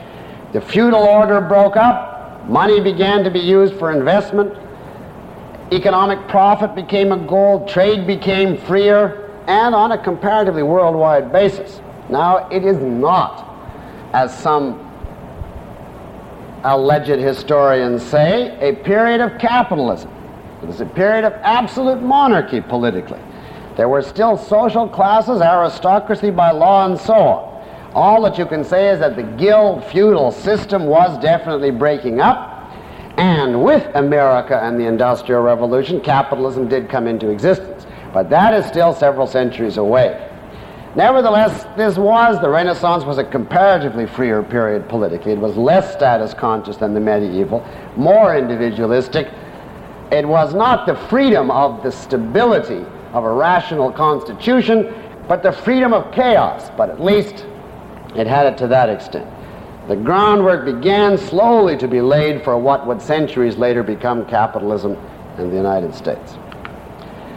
Now, before our break, let us look at the big religious development in the Renaissance, and that is the Protestant Reformation. Famous name, of course, associated with this is Luther and Calvin. I didn't copy Calvin's dates down, but he's right around Luther. Luther is 1483 to 1546. Now, you must have heard of the abuses of the Catholic Church, the tyranny of the clergy, their amassing of wealth by exactions from the populace, the sale of indulgence, promising heavenly forgiveness if only you paid enough money, and that goes for your dear departed ones in the other world also. If you pay enough, you can promote them in heaven. And give you an idea of what went on in the medieval period and in the period in the Catholics at this time. Quote, in 1517, the following scale of fees was charged. For an indulgence, to get the hierarchy of values is also interesting. For an indulgence in a case of sodomy, 12 ducats. For sacrilege, 9 ducats. For murder, 7. For witchcraft, 6, and so on down the line. Here is a sentence or two from one of Tetzel's sermons. He was the dispenser of these indulgences in a certain town. Here is a quote from one of his sermons. Quote, do you not hear your dead parents crying out, have mercy upon us? Your dead parents. We are in sore pain, and you can set us free for a mere pittance. We have borne you. We have trained you and educated you. We have left you all our property. And you are so hard-hearted and cruel that you leave us to roast in the flames when you could so easily release us. Unquote. Now, that's what you call a religious abuse. And, of course, there was all the hypocrisy, the reliance on pomp and sacraments and rituals so that God, in effect, fell into the background. There was the blatant corruption of the papacy. Leo X in the 16th century is supposed to have said to his brother, quote, God has given us the papacy, let us enjoy it, unquote. Now, this is what the Reformation was rebelling against, and it caught on. Monks deserted their monasteries, priests got married, churches were invaded, the images were broken, the rituals were parodied, and Christianity was irrevocably split in two between its Catholic, which was no longer Catholic, you see, because Catholic means universal, and its protesters. What was the philosophy of Protestantism? Well, it really had no organized, systematized philosophy. Its basic principle was the right of each man to read the Bible and commune with God directly and personally, to understand God's message on his own and in his own way, without benefit of clergy or formalized systems of dogma, particularly without benefit of Thomism or scholasticism, which Luther was violently opposed to. Now, I may say that initially the persecutions by the Protestants of dissenters were as strong, if not more so, than those of the Catholics, if you disagreed with any particular conclusion they came to. But eventually their very lack of formalized dogma proved a liberating influence and was a significant factor contributing to freedom of thought. There were continual sects splitting off or forming new interpretations. And without a formalized dogma, you couldn't, in the long run, accuse these sects of heresy and sin. And if you look at Protestantism, you see the endless proliferation of sects as against Catholicism, which rides rigid control over what you can and can't believe. Now, you may be surprised to learn that the actual philosophy of the founders of Protestantism, people like Luther and Calvin, was a reversion to the very, very worst of the medieval views, to Augustine and beyond. Luther linked the corruption of the church with its Aristotelianism, with its this-worldly attitude. He thought Aristotle was monstrous. And he referred to him at one point as, quote, that damnable, proud, cunning, heathen Aristotle, unquote. He wanted a real, uncompromising religion, and he sure got it. He all but outdid Augustine in preaching that man was thoroughly depraved and sinful, absolutely dependent on God's mercy for entering heaven. There was nothing man could do on his own to earn entry into heaven. Everything was rigidly predestined, completely determined. He says somewhere, I wish the word free will had never been invented. Everything is completely a function of God's plan, and man is entirely at God's mercy. His doctrine was, of course, that works are unimportant. In other words, what you do and how you live are not essential, but that you have faith and believe in God and in the Gospels. Faith over works is Luther's big principle. Faith unadulterated by reason, ritual, or action was the cardinal tenet. And, of course, under the influence of Luther, Protestant theologians to this day, like Reinhold Niebuhr, for instance, are infinitely worse than Catholic theologians who are still, to some extent, controlled by Thomas Aquinas. Now, the best thing for Luther is to take 5 minutes and let him speak for himself, because he writes clearly, and whatever you say about him, he's not mealy-mouthed. In epistemology, quote, Aristotle is to theology as darkness to light, unquote. What about reason? Quote, reason is the devil's harlot and can do nothing but slander and harm all that God does and says. If outside of Christ you wish by your own thoughts to know your relation to God, you will break your neck. Thunder strikes him who examines. It is Satan who tells us what God is, and by doing so he will draw you into the abyss. Therefore keep to revelation and do not try to understand. Unquote. Pretty clear. He says somewhere else, I didn't bring it, but he says somewhere, whoever wants to be a Christian must tear the eyes out of his reason. And that's true.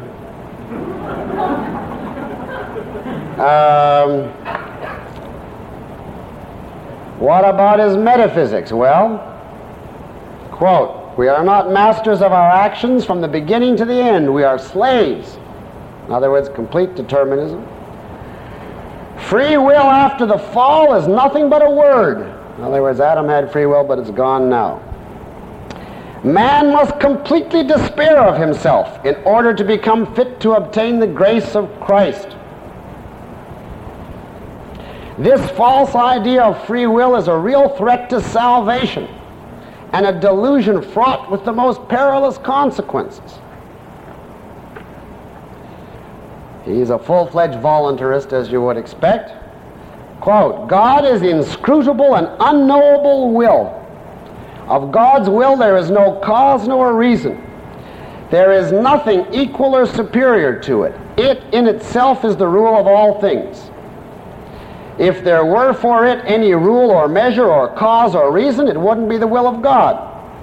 Not because he ought to will thus is that right which he wills. On the contrary, because he wills thus is that right which he wills. That's the straight voluntarist position. What about man? Quote, by nature all of us are liars, born of original sin and blindness. Well, if you're that rotten, what should you do? Quote, cursed and condemned is every kind of life lived and sought for selfish profit and good.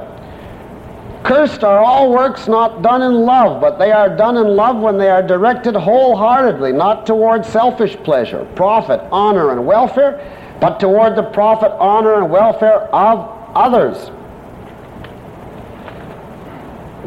What happens to your body is unimportant. Quote, of what benefit is it to the soul that the body is free, is hale and hearty, that it eats, drinks, and lives as it pleases?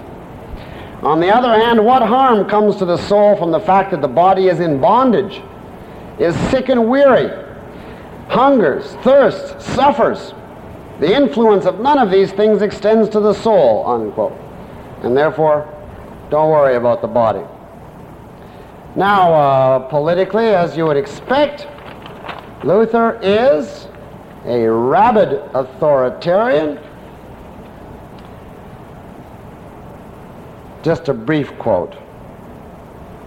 "Fear and trust God. God has commanded that you should honor the government. Even if you despise the government for other reasons, you dare not do so any longer because of the word of God." Unquote. The governments are ordained by God, and your duty is absolute blind obedience to the secular power. Beyond that, Luther was a fervent German nationalist, a fervent anti-Semite. Quote, from a work called On the Jews and Their Lies, fie on you, wherever you be, you damn Jews, who dare to clasp this earnest, glorious, consoling word of God to your maggoty, mortal, miserly belly, and are not ashamed to display your greed so openly, unquote. In short, Luther is a really nice guy, as you see. Calvin is just as nice. Now, the ultimate net result of all this, paradoxically, was nevertheless positive. Because the lack of a formalized dogma, the emphasis on the liberty of the individual conscience, was enormously anti-authoritarian. It broke up the monopoly of the Catholic Church, and Protestantism could never establish an equivalent monopoly. Moreover, the philosophy of Protestantism, and particularly its morality, is so extreme, so anti-reason, so anti-life that it simply can't be lived by. And of course, the emphasis on faith over works suggests you don't have to live by it. It's not how you live, it's what your faith is that counts. So that the effect of Protestantism was to separate religion and life. Aquinas had tried to reconcile reason and religion so that you could actually practice religion here on earth.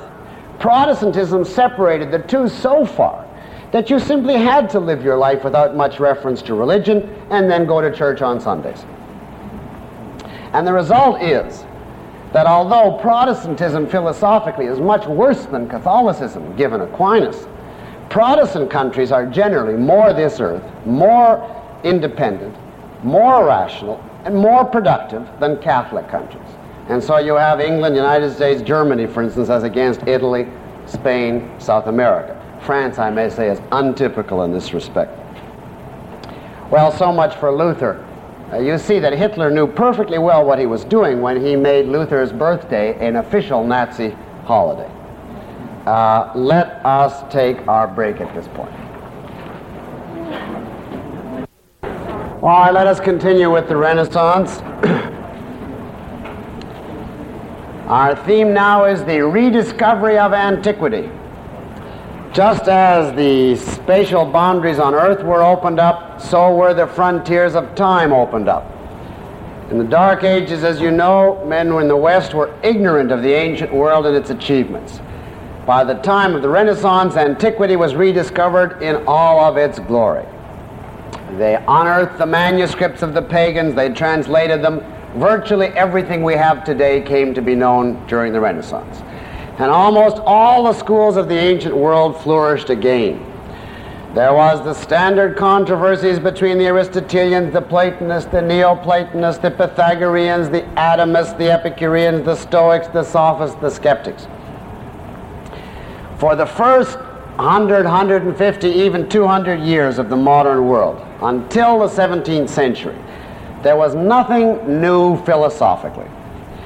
That period consists of the revival of Greek philosophies and the supplanting of the medieval tradition. Sometimes put, it's the period when the West went to school for 2 centuries, to the schools of ancient Greece, relearning what was known in the ancient world. Of course, there were still theologians and scholastics in abundance, but their time was progressively up. Now, such philosophy as there was during the Renaissance, you may be surprised to learn, was Platonism in one form or another. There was every kind of view that the world is the body of God, pantheism, Neoplatonism, excessive mysticism, a lot of alchemy, magic. It was, in effect, an eclectic, chaotic period intellectually with a pronounced bent toward Platonism. Now, why? The answer is a tragic, tragic irony. Aristotle was identified as the philosopher of the scholastics, the philosopher of the Catholic Church, owing, of course, to the scholastics' appropriation of him. And consequently, the rebellion against the Church and against Catholicism took the form of a rebellion against Aristotle, whom everybody, just about, not everybody, but most people, package dealed with the Church. And this is one of the most tragic ironies in history, from which we are still suffering to this day. And it will explain to you why superficial commentators refer to the Renaissance as the period in which Platonism rules and Aristotle is supplanted. Poets had the effrontery to write poems on the hero who slayed the tyrant Aristotle, etc. Now, this package deal was deliberately fostered by the Church. They would sometimes take specific theories from Aristotle's physics, not his philosophy, but his physics. Theories which Aristotle would have been the first to abandon if he'd seen the evidence against them. And then the Church or the scholastics would refuse to consider the evidence, blindly adhere to Aristotle's specific scientific theories in the face of overwhelming evidence to the contrary, and proceed to persecute, torture, and even kill the philosophers and scientists of the period, quote, in the name of Aristotle. Many of the deaths of the Inquisition were perpetrated in the name of Aristotelianism. Now, for instance, Pomponazzi, who was a good Aristotelian of the period, had a disciple, Vanini, who was burned at the stake. Giordano Bruno preached that the earth is not at the center of the heavens. He was burned at the stake. Campanella, a very strongly religious, mystical Platonist, was sentenced to 27 years in jail. Galileo, of course, as you know, was forced to recant his views. It was not just the specific incorrect scientific or astronomical theories of Aristotle, moreover, that the Church did this with. The philosophic ideas of Aristotle were thoroughly distorted to mean something quite different from what Aristotle had meant, and then used allegedly in the name of Aristotle to fight the scientists and the independent thinkers.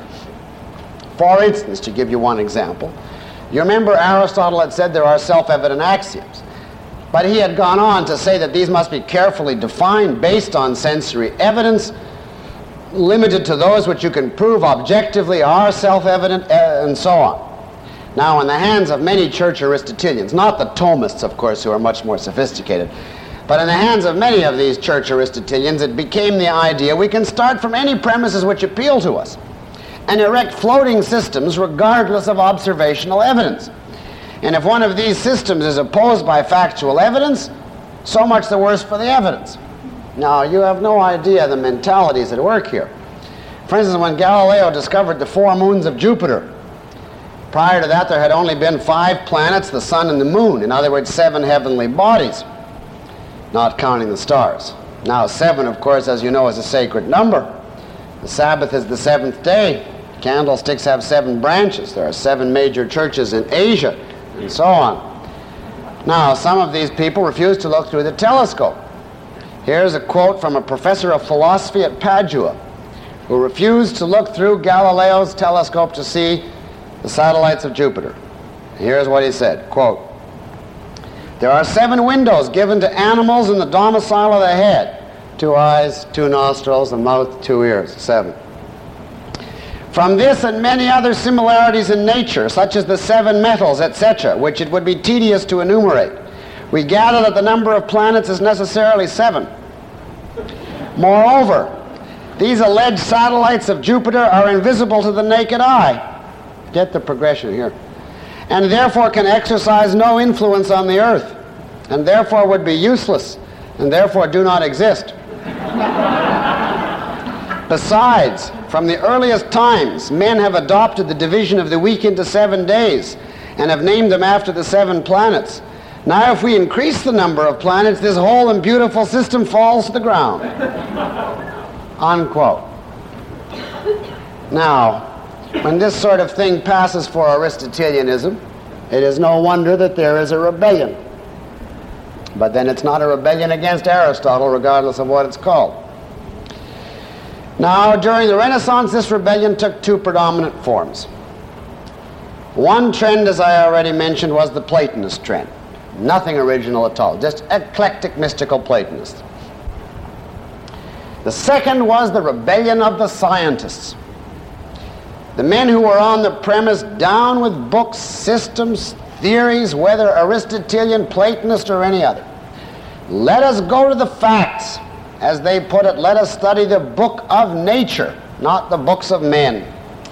Let us sweep aside all the traditional views and go to the things themselves for an unprejudiced examination of their character by observation and unaided reason. Let's start from scratch, scrap everything, and found philosophy and science once and for all on firm foundations. Now, of course, the men of science, in spite of themselves, were influenced by philosophy. They couldn't escape it. In part, insofar as they were truly scientists, by Aristotle, but of course also in part, unfortunately, by Plato and Platonism, which was everywhere in the atmosphere. Now, these two trends interacted. The Platonists had to make terms with science, and their great attempt was Descartes next week. As for the scientists, I'm sorry I can't call them Aristotelians, because they were mixed from the beginning, and they slowly, gradually merged into the sophist school centuries later. That is to say, the philosophers of science. The working scientists, not so badly. Now we're going to look at science now and continue with it after some lectures on Descartes and his followers. But for tonight, I want now to turn to the development of modern science, and I'd like you to look at both the good and the bad elements in this philosophy, in the philosophy of modern science as it develops. It was, of course, science, the great achievement of this period, and the most influential philosophically. Let's look at a few of the key figures and spokesmen for the new science. Copernicus, 1474 to 1543. Now we've talked about opening up the world, and this is the key to the times. If the Kennedy administration hadn't taken it over, I would say the slogan of the Renaissance is New Frontiers. Invention unlocks the secrets of nature. Exploration unlocks the surface of the earth. Research unlocks antiquity. Well, Copernicus unlocked the astronomical universe. You know, the old geocentric view of the earth at the center and the hollow spheres inside each other with the heavenly bodies implanted in them revolving around them. That was Aristotle's view. Copernicus did not invent the heliocentric view, the view that the sun is at the center. That was known in antiquity. But he made it popular, that the sun is at the center of the solar system and the earth revolved around it. This thought led in others, Giordano Bruno as an example, to the view that there was nothing specially privileged about man's solar system, that there was an endless number of such systems, and that the universe was an infinite collection of bodies, that space was infinite and the earth in effect counted for very little in the cosmic scheme of things. Now the significance of this was that man no longer had a metaphysically privileged place in the universe. The earth was no longer the center of the universe. The protective crystalline spheres were shattered and an open, endless physical universe awaited discovery. Now there are commentators who say this had the effect of man's unimportance. Not true. Man had discovered it. It was a triumph of the human intellect. But what it did have an effect on this heliocentric view was religion, the Bible story of creation, the view that this earth was a stage setting for the enactment of God's drama and that God spent his time watching the proceedings. This view never recovered from the Copernican revolution. If it's an endless universe with endless worlds, God, people began to think, just simply hasn't got the time to sit around watching some species on a remote planet lost in infinite space. Now, the Copernican revolution in that sense was an astronomical knife in the back to religion. The only other comparable one was Darwin in the 19th century. Now, I hasten to add, you cannot refute religion on scientific grounds. Religion is a philosophic issue, and Copernicus does not refute the existence of God. The way was open immediately for religious people to incorporate Copernicus and say, God is infinite, so he can watch Adam and Eve on an infinite number of planets.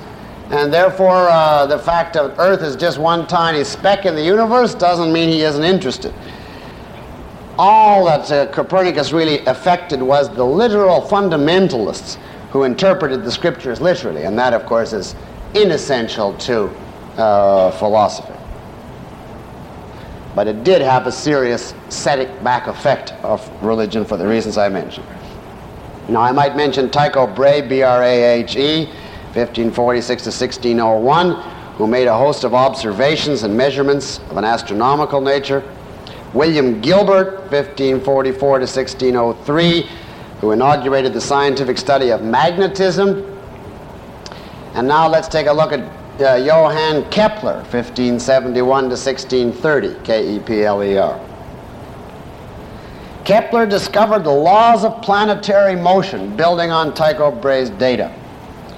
He discovered that the planets move around the sun in ellipses, which was an enormous shock, because the Greeks had always said the circle is the perfect figure. And when they found that the planets don't go in circles, they go in ellipses, everybody was staggered. And that was an enormous impetus to observation and a scientific study of the world, because the idea was, think what you can learn by actually studying the facts. Moreover, Copernicus discovered that the speed with which the planets move can be calculated mathematically according to certain simple laws that govern all the planets. Wherever he learned, he saw mathematical relationships of the most surprising kind. Mathematical relationships. For instance, the planets were known to speed up and slow down in their courses around the sun. And the question was how to find any regularity in their changes of velocity. Now, if the medieval world had known about it, they would have looked for an answer on this order. Well, when it's hot, they go faster. When it's cold, they go slower. When it's dark, they go faster. When it's light, they go slower. When it's etc. If they had tried at all to explain it and not just say God willed it. Kepler found a mathematical law dealing with numbers and geometrical figures. He found that if you draw a line from the focus of the ellipse, the point, where the sun is, to the orbit of the planet, and another line to another point on the orbit, you'll have a triangle. And do the same with another 2 points, you get another triangle. And he found that if the two triangles are equal in area, then the times required for the planet to go from the first point to the second are the same. In other words, equal areas are swept out in equal times. Now, this was absolutely unsuspected. Imagine the planets function according to geometrical figures. Their speed is a function of the area that they sweep out. Or again, he discovered every planet takes a certain amount of time to circle the sun. Call it T in appropriate units. And it has an average distance from the sun. Call it D. Well, for each planet, you'll get two different numbers. Now, he worked it out, and he found out that it invariably is the case that T squared equals D cubed. If you multiply the time by itself and the distance by itself, you get the equality. Now, you must not underestimate the utter shock of this discovery, that simple numerical geometrical relationships govern the laws of nature. This was absolutely unexpected, and yet it took place. And you'll see what happens to it in a moment. And in that sense, Kepler is enormously important to the development of science and philosophy, because of discovering the first crucial mathematical laws. Now let's look at Francis Bacon, 1561 to 1626, the one who did not write Shakespeare's works.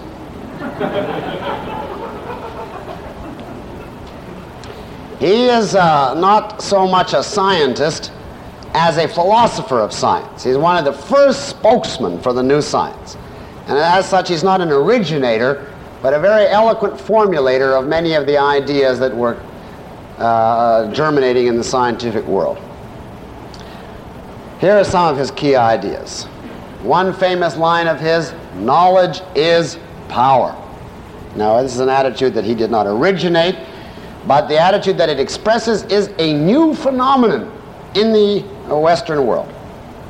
It is in contrast to the medieval world and in contrast to the ancient world, even Aristotle. Remember, even Aristotle had held that scientific knowledge is an end in itself. You contemplate simply for the satisfaction of your curiosity. Bacon expresses the attitude of the Renaissance. Knowledge is not an end in itself, it is power. If you have enough knowledge of the laws of nature, you can remake the world to serve human purposes. Nature is not something to be gazed at passively, but something to be used and exploited to satisfy human goals. Man becomes an active creature rather than simply a passive, tranquil observer. Now, this is an indispensable contribution of the Renaissance to human thought. Without it, of course, the Industrial Revolution would have been impossible. By itself, it's not enough. You also needed political freedom for the Industrial Revolution. But this attitude that knowledge is power is a mark of the modern mind, not of the ancient or medieval.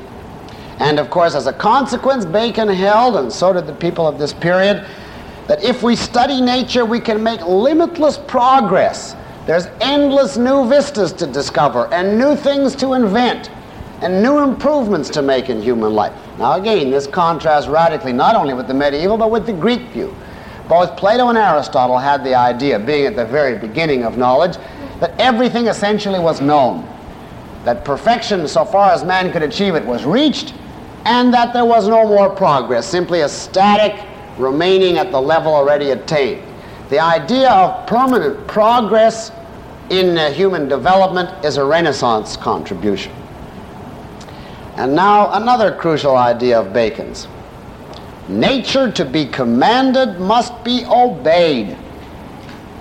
If you want to achieve your goals and get what you want from nature, you must understand its laws and obey them.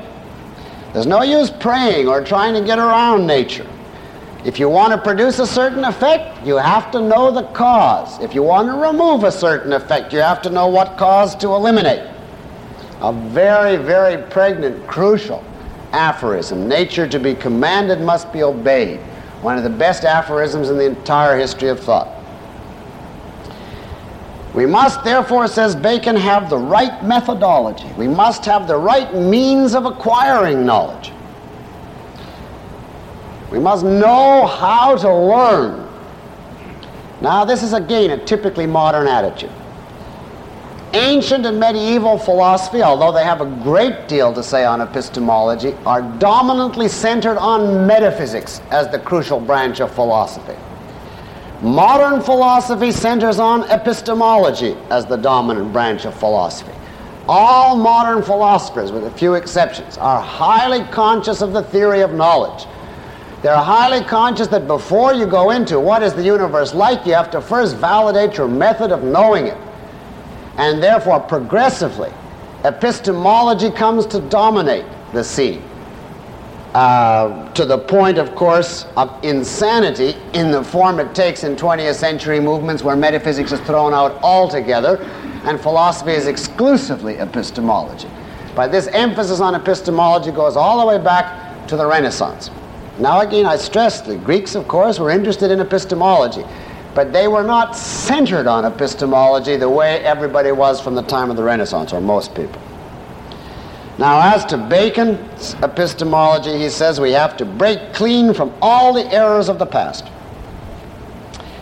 And he could quote the Bible here. Except as ye become as little children, ye shall not enter the kingdom of heaven. Well, we have to become like little children epistemologically. Almost everything, he says, that we believe is wrong. We are right and left seduced by prejudices, superstitions, faulty methods of thinking, which plunge us into fallacies of all kinds. And he proceeded to define 4 categories of errors that we have to get rid of, which he called the 4 idols. Now, this is presented in any elementary text on the history of philosophy, so I'll zip through it in a minute. There's the idols of the tribe. Those are the ones, the fallacies, which he believed are inherent in human nature as such. That is, they derive from you belonging to the tribe of mankind. For instance, the tendency to treat abstractions as things, to give modern examples in all these cases, not necessarily Bacon's, to talk about the state or society or Washington as though it was an entity. Or the tendency to reject evidence that doesn't conform to your particular pet viewpoint and to look only for supporting evidence, and thus to engage in hasty generalizations. Or Bacon himself lists as one fallacy, one idol of the tribe, the deceptiveness of the senses, the tendency of human beings to rely on the senses, which he believes deceive us via illusions. Of course, he believes that if we correct them by instruments and experiments, they're okay, but you see, this is already a crack in the door at the outset. Here's the philosopher of science, ambivalent about the validity of the senses. Then there are the idols of the cave. Those are the fallacies deriving from the peculiar mental or physical constitution of each individual. Each person lives in a cave of his own, you see, with his own personal distortions over and above the ones that come from being a member of the human race. For instance, the tendency to interpret everything from the viewpoint of your own particular specialty. So physicists, for instance, will characteristically say there is no such thing as mind. All that exists is the laws of mechanics. A mathematician will say ethics isn't a science because you can't quantify it, etc. Or the tendency of some people to be conservative in the very broad sense here. Everything new is no good. As opposed to other people to be, quote, progressive. Everything old is no good. That would be an idol of the cave. Then there's the idols of the marketplace. Those are the fallacies that derive from the association of men with one another. And that means primarily from language, which is the medium of association. So that, for instance, because words exist, says Bacon, we think that things corresponding to those words must exist. People talk about fate, destiny, chance, fortune. And because they use those words, they think there are such things. That's an idol of the marketplace. And of course, there are ambiguous and vague words which get people into trouble. I don't need to give you an example. And finally, there are the idols of the theater. And these are the false ideas that have resulted from unsound systems of philosophy which have been widely accepted. He calls them idols of the theater because he regards previous philosophies as, quote, stage plays representing worlds of their author's creation, unquote. In other words, he's being sarcastic about all previous philosophy. And here he launches an all-out attack against previous philosophy, theology, intellectual tradition of all kinds. He is particularly virulent in his attack on Aristotle. In part, it is the very package deal that we already observed. Aristotle is the scholastic, you see, allegedly. In part, Bacon is opposed to the syllogism. It doesn't give you new knowledge. All it does is apply what we already know. All men are mortal, therefore Socrates is. Now, I've covered that in a question period, so I won't present it further here. We need, says Bacon, a new method of arriving at knowledge, not a worthless method like the syllogism, which does nothing but tell us in our conclusion what we already knew in the premise anyway. Aristotle's logic had come to be called the organon, which means the instrument. Well, Bacon wrote one called the novum organum, the new instrument. And the new method that we have to use, he says, is not syllogism but induction. We have to observe and generalize to arrive at laws. This is the way to acquire knowledge, not deduction or syllogism. Now, I interject here. Aristotle, of course, recognized induction way before Bacon. He was the one who defined it for the first time. Moreover, Bacon uses a syllogism to refute the syllogism. His argument is everything that doesn't teach you something new in his sense is worthless. The syllogism doesn't teach you something new, and therefore it's worthless. That's a syllogism. Does he learn something new from it or not? He's using the syllogism to attack it, as all the opponents of the syllogism do. What I will say, however, is that Bacon made great improvements in the method and type of induction that had been used prior to his time. Again, I don't believe that he originated this, but he is the formidable spokesman for a new theory of induction. In a word, what came to be called experimental induction. Now, the Greek method was called induction by simple enumeration. And that means induction simply by enumerating examples. You see this man die, this man die, this man die, this man die, and after a while you generalize and say all men are mortal, and so on. Now this was really simple enumeration, was really the only method of induction known to Aristotle and the ancient world. And it has great problems. You might strike coincidences. This Chinese man is a laundryman, and this one is, and this one is, therefore all Chinamen are laundrymen, you see. And there may be exceptions to your general rule, qualifying conditions that make it less than universal. This crow is black, and this one is, but there may be an albino crow. And above all, simple enumeration leaves man passive. He simply has to sit around and wait for the instances to trot before his eyes. Now, the modern method of induction, of which Bacon is one of the early formulators, is not by simple enumeration, but by experimentation. Suppose you want to establish the value of a certain drug. Now, if you go simply by enumeration, you never can get very far because there's too many factors operating, and you don't know what is really responsible. Suppose you observe 1,000 people take the drug, and they get better. Now, was that due to the drug? Or is they have some dietary factor in common? Or is it they belong to a certain race? Or was it a normal process where the disease would heal itself no matter what? Or what? But the modern method is control the variables. Divide your subjects up into two groups. Match them factor for factor. Everything that might conceivably be relevant to the effect you're investigating. And then give the drug to one group and not to the others. Presumably you do it with rats and not with people in this case. And then perhaps on the basis of maybe just 25 or 50 examples, if you've chosen your subjects appropriately, you can establish a causal connection and generalize a universal principle with a degree of certainty that you cannot approach if you simply follow 10,000 crows around and observe, yes, this is black, and this is black, and this is black, but what about the next one? The method of controlled experiments, of subjecting all relevant factors to human control, and then systematically altering the one factor you're interested in to see what effects that will have. That was the method of experimentation.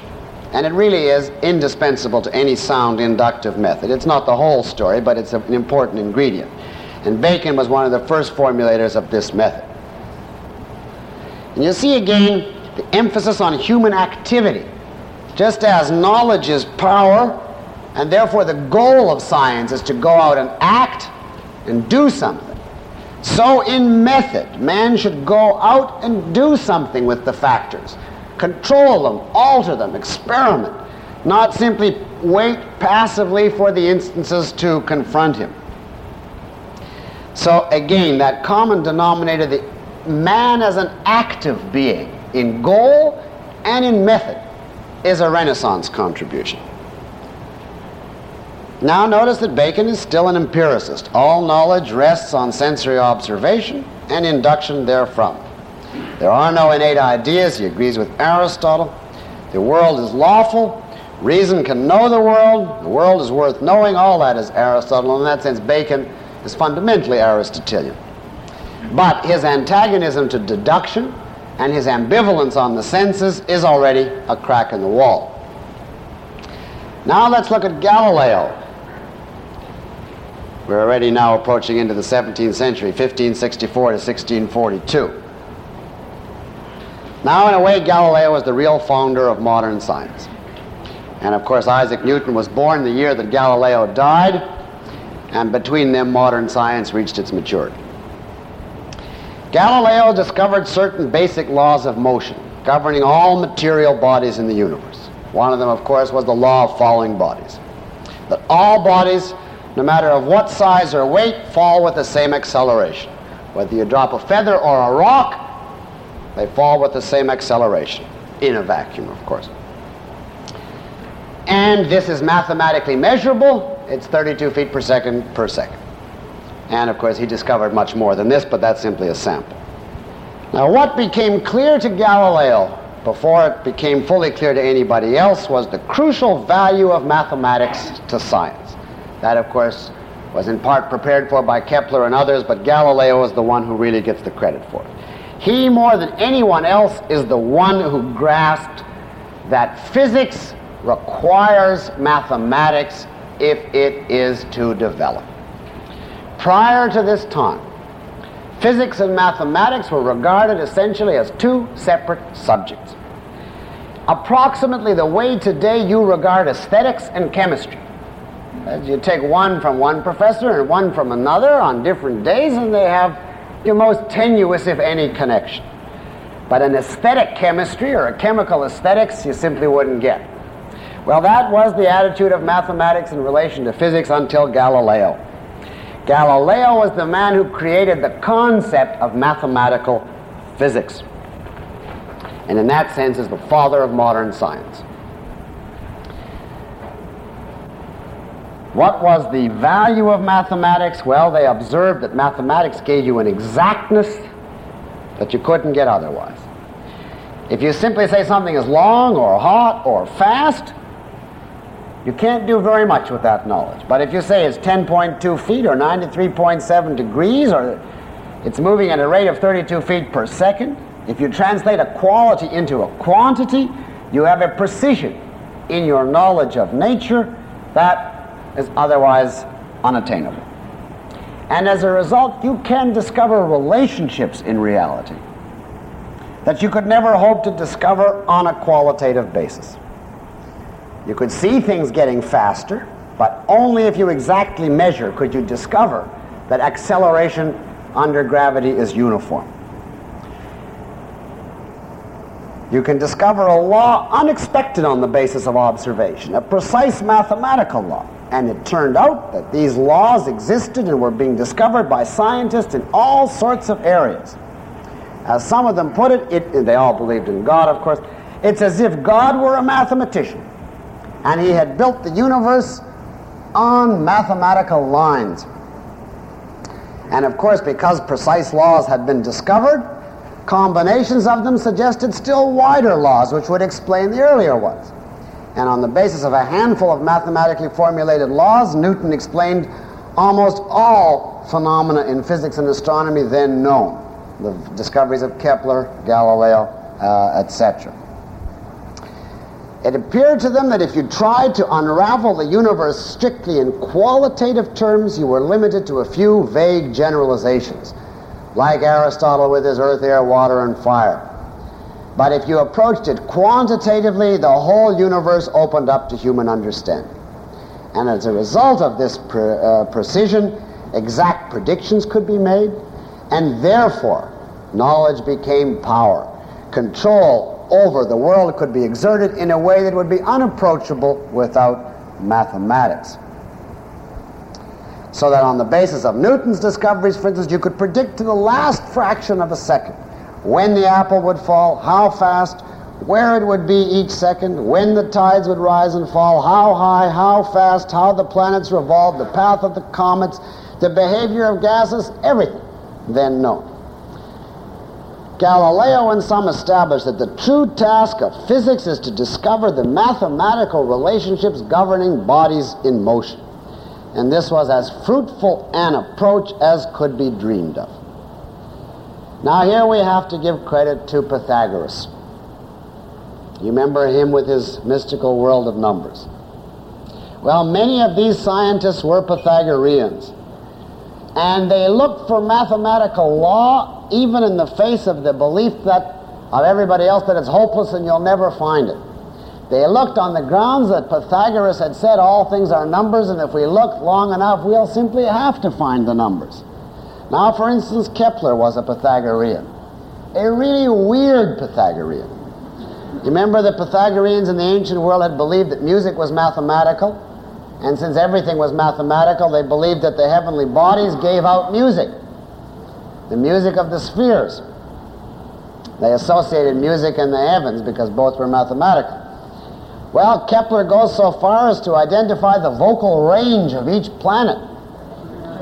Jupiter is a bass, for instance, Mars a tenor, Venus a soprano, Mercury a falsetto, and the Earth sings mi, fa, mi, for misery, famine, misery. Now you see the fantastic combination of errant mysticism and modern science. It's not a clean break by any means with mysticism. But we must say for the record that Pythagoras, in spite of all of his mysticism, finally bore serious fruit. Well, now let us take a look at the universe established by the scientists, including now Newton, and contrasted with the medieval viewpoint. To begin with, modern science despiritualized nature. Despiritualized nature. Science declared that physical nature was nothing but the movement of small bodies, of atoms, of which one movement is the cause of the other, operating according to simple, inexorable mathematical laws. There was no room left for spiritual powers of any kind, for supernatural powers, for occult powers to operate. And here, of course, they used Occam's razor. Entities are not to be multiplied beyond necessity. I can explain, the scientist said, the whole world strictly on the basis of matter in motion. Therefore, let's wipe out all spiritual entities in physical nature. Away with angels, devils, gods, world souls, essences, the whole works are out. As a result, of course, teleology was rejected.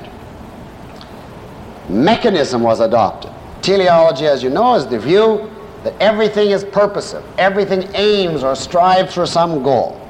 And it does imply the idea of some kind of consciousness controlling things, even though many of its advocates have denied that. But in actual fact, as I mentioned in an earlier lecture, you cannot talk about striving for the future unless you have the faculty of awareness of the future. And in that sense, teleology does imply consciousness. And when they despiritualized the physical world, they abandoned teleology in favor of mechanism. The rallying cry was, there are no final causes in nature, only efficient causes. And again, in contrast to the Greeks and the medievals, they held the view, modern science, that the whole universe is homogeneous. Now, the Greeks and the medievals had tended to exalt the astronomical universe, the heavens, and to say that the part on Earth was of a lesser material, lesser in value, or different in kind. Even Aristotle held that view. Modern science said no. The universe is homogeneous throughout. The laws which apply to the heavens and the material which exists in the heavens is the same as the material and the laws on Earth, which of course is our modern perspective. Now, you see here, of course, that it is the mechanistic, atomistic materialism of Democritus that won out and became the philosophy of modern science. And these people were all influenced by the ancient atomists. Now, I just point out to you that some of them, particularly in the philosophers, not the scientists, tended to generalize. And they said, why should the animals, why should man be an exception to the principles that govern the entire physical universe? Man, too, must be simply matter in motion, and that's all. There's no distinction in principle between the animate and the inanimate. Mind can be explained materialistically and mechanistically, simply as a kind of motion of material bodies according to mathematical law. That's the position that we'll see Thomas Hobbes takes next week. If you want to take an overview, therefore, you can say that modern science has four main roots, three of them traceable back to the ancient world. One, its basic philosophy in epistemology, metaphysics, and ethics is Aristotelian.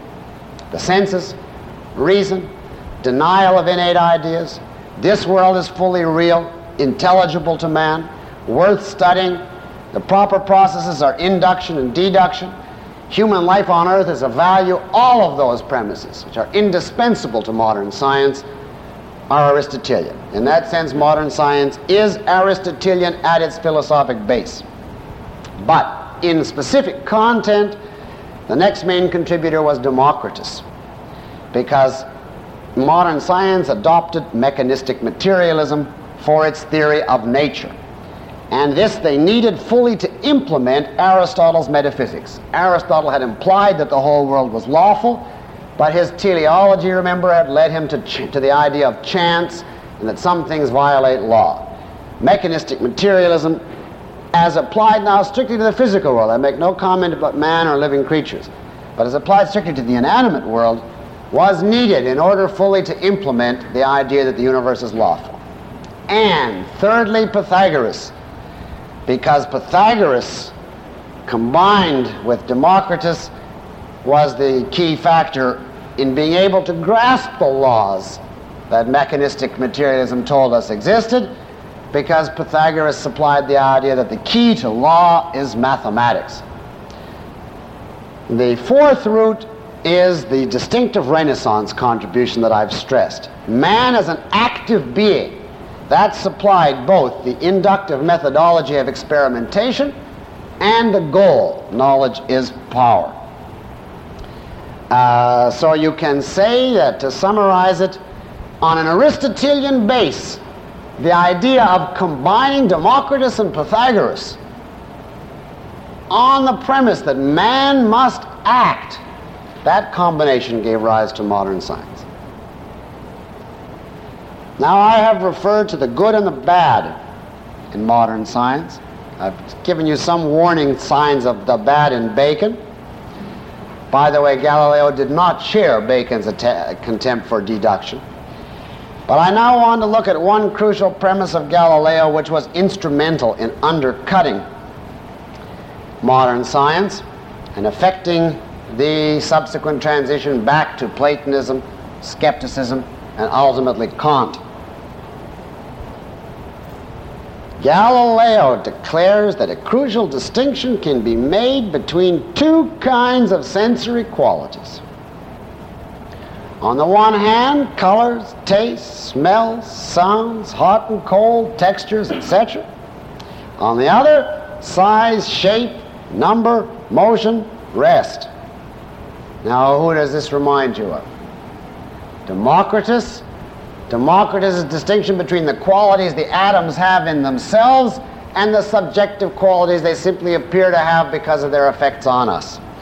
Galileo took this distinction over from Democritus and embedded it into the heart of modern science so that it became scientific orthodoxy thereafter. And therefore, this distinction was accepted by Descartes, it was accepted by Hobbes, it was accepted by Spinoza, it was accepted by Locke.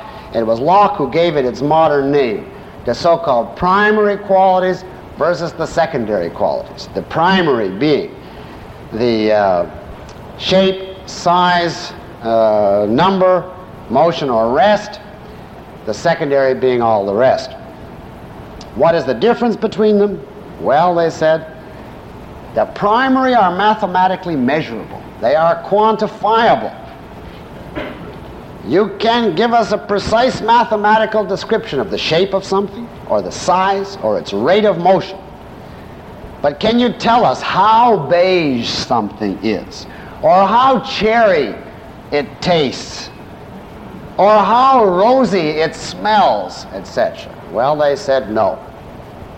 Now, if reality is, as Pythagoras said, the place that is par excellence mathematicizable, then the qualities that can't be quantified are not real. That was one argument. And then, of course, they argued, the so-called secondary qualities vary from person to person, from perceiver to perceiver. The colorblind man sees gray and the normal man sees red. The man with a cold in his nose tastes cherry pie as bitter versus the man without a cold, etc. On the other hand, the primary qualities remain the same for everybody. You can measure them. And therefore, if it's 6 inches, it's 6 inches. Whether you got a cold in your nose, or colorblind, or are standing on your head. And therefore, they argued on that ground also. It looks like the secondary qualities are perceiver dependent, dependent on the perceiver and simply subjective, whereas the primary qualities are not. And then again, thirdly, they argue, it's quite easy to conceive of matter without these secondary qualities. Think of air, for instance. It doesn't bother you at all that it has no color, it has no sound. In most cases, it has no detectable temperature. In fact, for a long time, men didn't even know it existed. On the other hand, if you try to take away one of your primary qualities, the whole thing obliterates in your mind and there's nothing left. Try and imagine a piece of matter of any kind that has no size at all, no shape, no number, is neither moving nor at rest, and of course it obliterates. And so they said this is further confirmation of the fact that the primary qualities are intrinsic in reality. The secondary qualities are just our subjective human way of perceiving what's out there in reality. Colors, sounds, tastes, smells, textures, warmth, cold, all of these, they said, do not exist in reality. They are merely subjective effects in us of what is really out there. And a common example later given was, it's like the tickle of a feather. When you tickle somebody with the feather, where is the tickle? Is the tickle out there in the feather, or is the tickle just the effect on you? Well, obviously the tickle is just the effect on you. If there was no you, there'd be no tickle. Well, they said exactly that holds true for all of the secondary qualities. And for the same reasons. How do you know the tickle isn't there? Well, it's not mathematically measurable. I'm presenting their view. It varies from person to person. Some people giggle and others don't. And you could easily imagine matter which is not ticklish. But you can't do that with the primary qualities. Consequently, concluded Galileo and his followers, the senses are deceptive. The world is not what it looks like at all. The world of science is a strange, remote world of mute, colorless, textureless, odorless particles having only size, shape, and motion. All the rest is a subjective illusion. Now, as I say, just about everybody picked this up. It is a dichotomy which has had catastrophic effects. It's Democritus's view, of course. And it leads to people like Bertrand Russell saying there are two tables in this room. The table of common sense, which is green and solid and peaceful and so on, and the table of science, which is a berserk mass of charges whirling back and forth and shooting off cosmic rays and so on. And Bertrand Russell spent a good part of his life trying to get the two tables back together into one table, and finally confessed that it couldn't be done. At least in certain moods he thought it couldn't be done. Now this is a vital issue, and you will soon see the catastrophes that derive from this primary secondary quality distinction, and that I have already promised you in spades for lecture 12, the objectivist view. Now, in the brief remaining time, let us go back for a while in time and see what is happening in the value realms of philosophy, in ethics and politics. Now, I said that there were the Platonists and the scientists. What effect did the new science have on value theory? Let's look at the new science first, and then we'll see what the Platonists were up to in value theory. Well, let's take as our example of an early political theorist claiming to speak as a scientist, Machiavelli, 1469 to 1527. Now, he was one of the earliest to develop what is called the modern scientific attitude to values. And that came about as follows.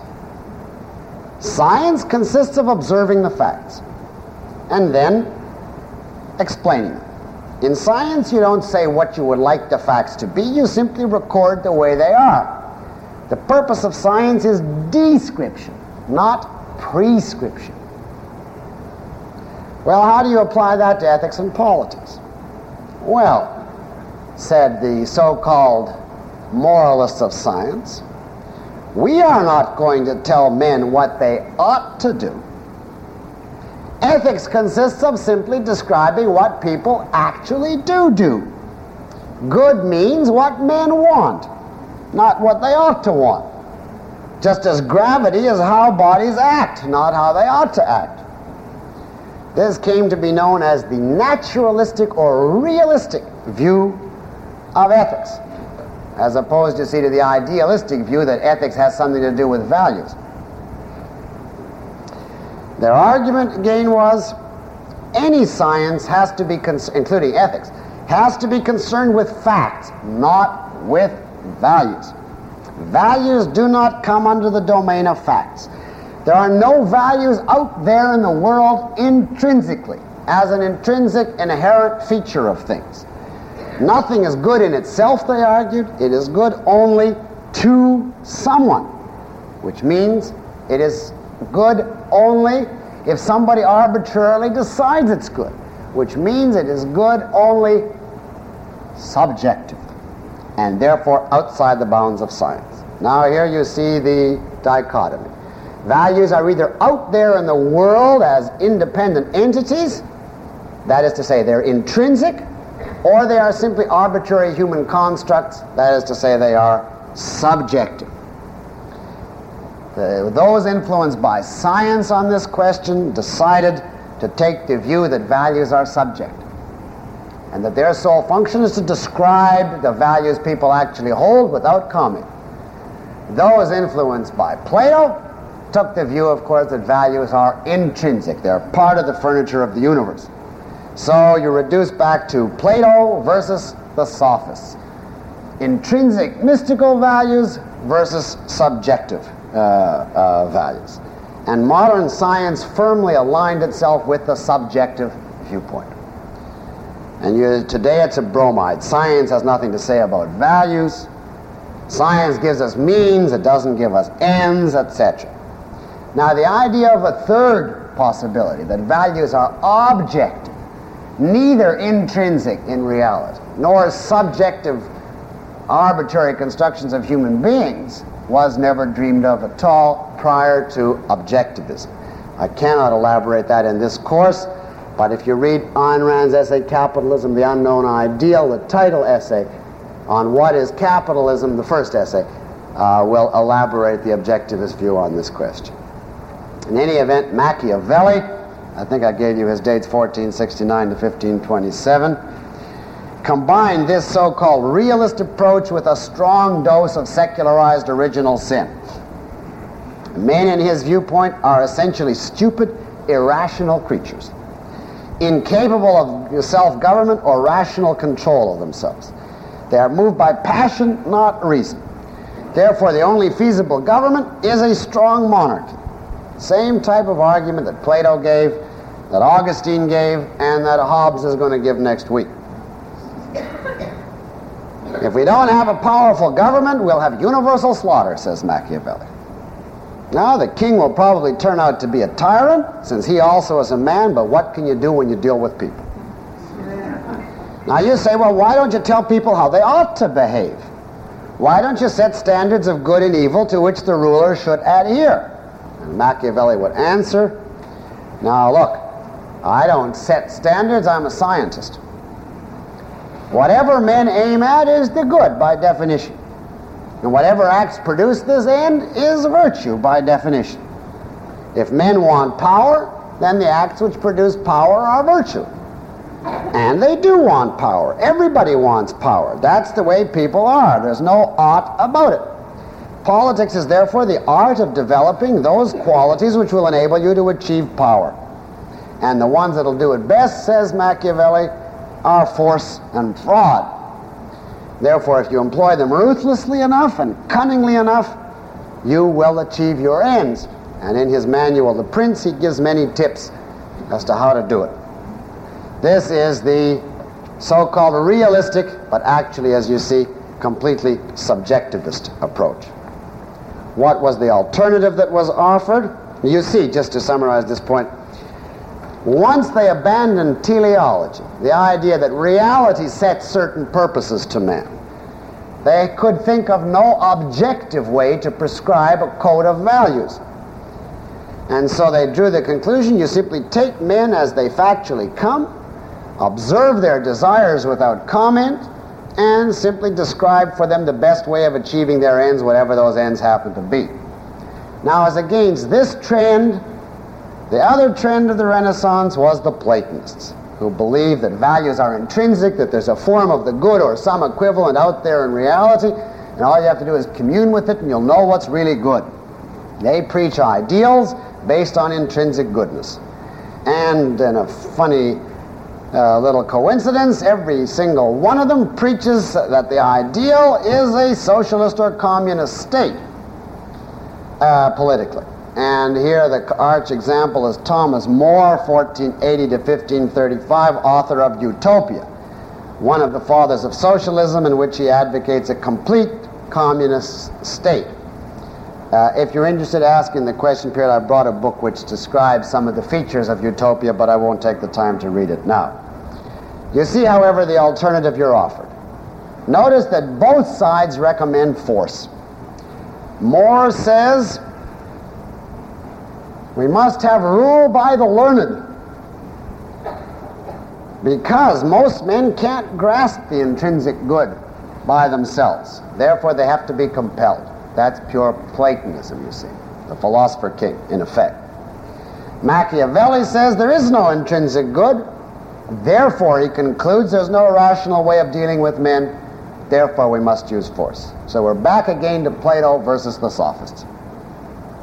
You see the crucial need for an objective code of morality, which will be neither intrinsic nor subjective. And that was, of course, one of the major ethical contributions of objectivism.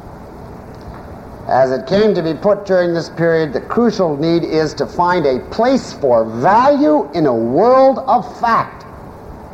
How to find room for objective values in a world of fact. And the consensus of philosophy progressively was it cannot be done. Either you have a mystic experience or a religious ethics, or you become a Machiavellian skeptic. Well, you see now the problems beginning to emerge as we reach the end of the 16th century. In metaphysics, God is not yet dead, and the religionists have yet to make their final attempts to save him, to reconcile God and science, while the materialists are busy denying mind and purpose and saying man is simply a complicated machine. In epistemology, you see the attack on the senses, on deduction. That bodes very badly for the future. And in ethics, we are back to Plato versus the sophists. So far, however, these are all simply tendencies, suggestions. They're not yet full systems. The future course of modern philosophy awaits the 17th century, when two philosophers laid down the first full modern systems of philosophy and became between them the founders of modern philosophy. One of them was the materialist Thomas Hobbes, and the other tried with all his might to reconcile science and Catholicism. And he became the real father of modern philosophy, René Descartes. Those two, Hobbes and Descartes, are the subject of next week's lecture. Until then, let's draw a line here. Thank you.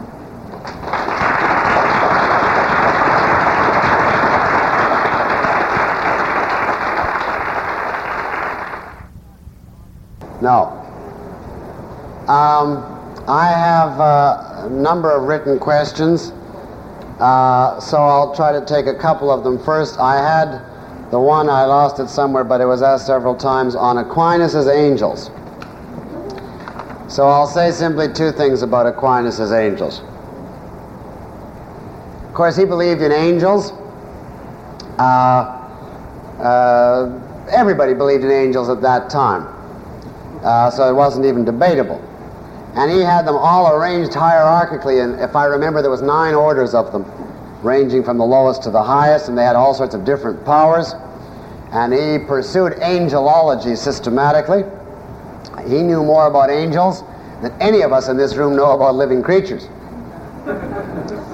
Now, he had many problems with the angels. Here's one. The angels are purely spiritual beings. They have no bodies, no matter. But matter is the principle of individuation on Aristotle's and Aquinas' philosophy. So the question is, what makes any particular angel this angel rather than any other, since he lacks matter? It lacks matter. You get the problem? How do you distinguish one angel from another if an angel is pure form? Now, Aquinas' answer was, no two angels have the same form. Now, think about that. It means that each actually belongs to a different species and is the only representative of its species that is possible. Now, of course, that reads a big question. Why call them all angels then? Do they have anything in common? If not, you shouldn't call them all angels. If yes, there has to be something that individuates and distinguishes one from the other. Well, he had a terrible difficulty with angels in this respect, and there again is the problem of trying to reconcile Aristotle with Christianity. The more interesting thing about angels, though, is the way they acquire knowledge.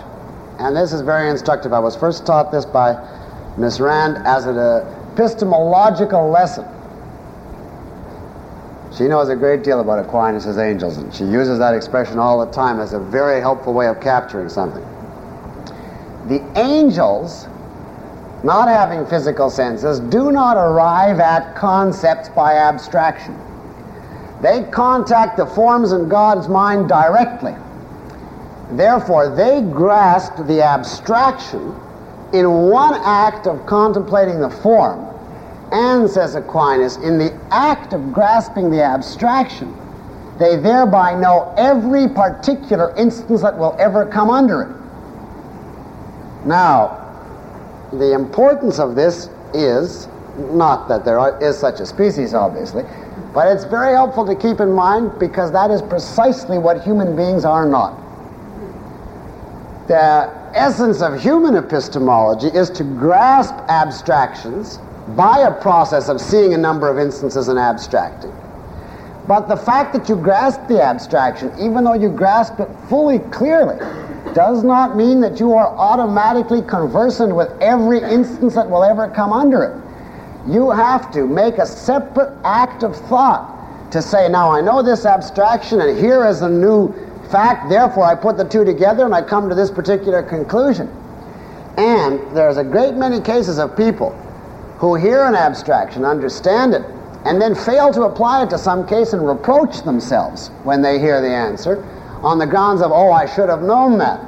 Now, all that kind of guilt, assuming you've been not just stagnating intellectually, but you're doing your best, comes from the implicit assumption that you should operate like Aquinas' angel. And that if you know, for instance, that mind and body are integrated, you should know every blessed subdivision and sub-instance of that theory in relation to practice and idealism in relation to practicality and all the rest of it. And if you miss one, that goes to show that you're no good.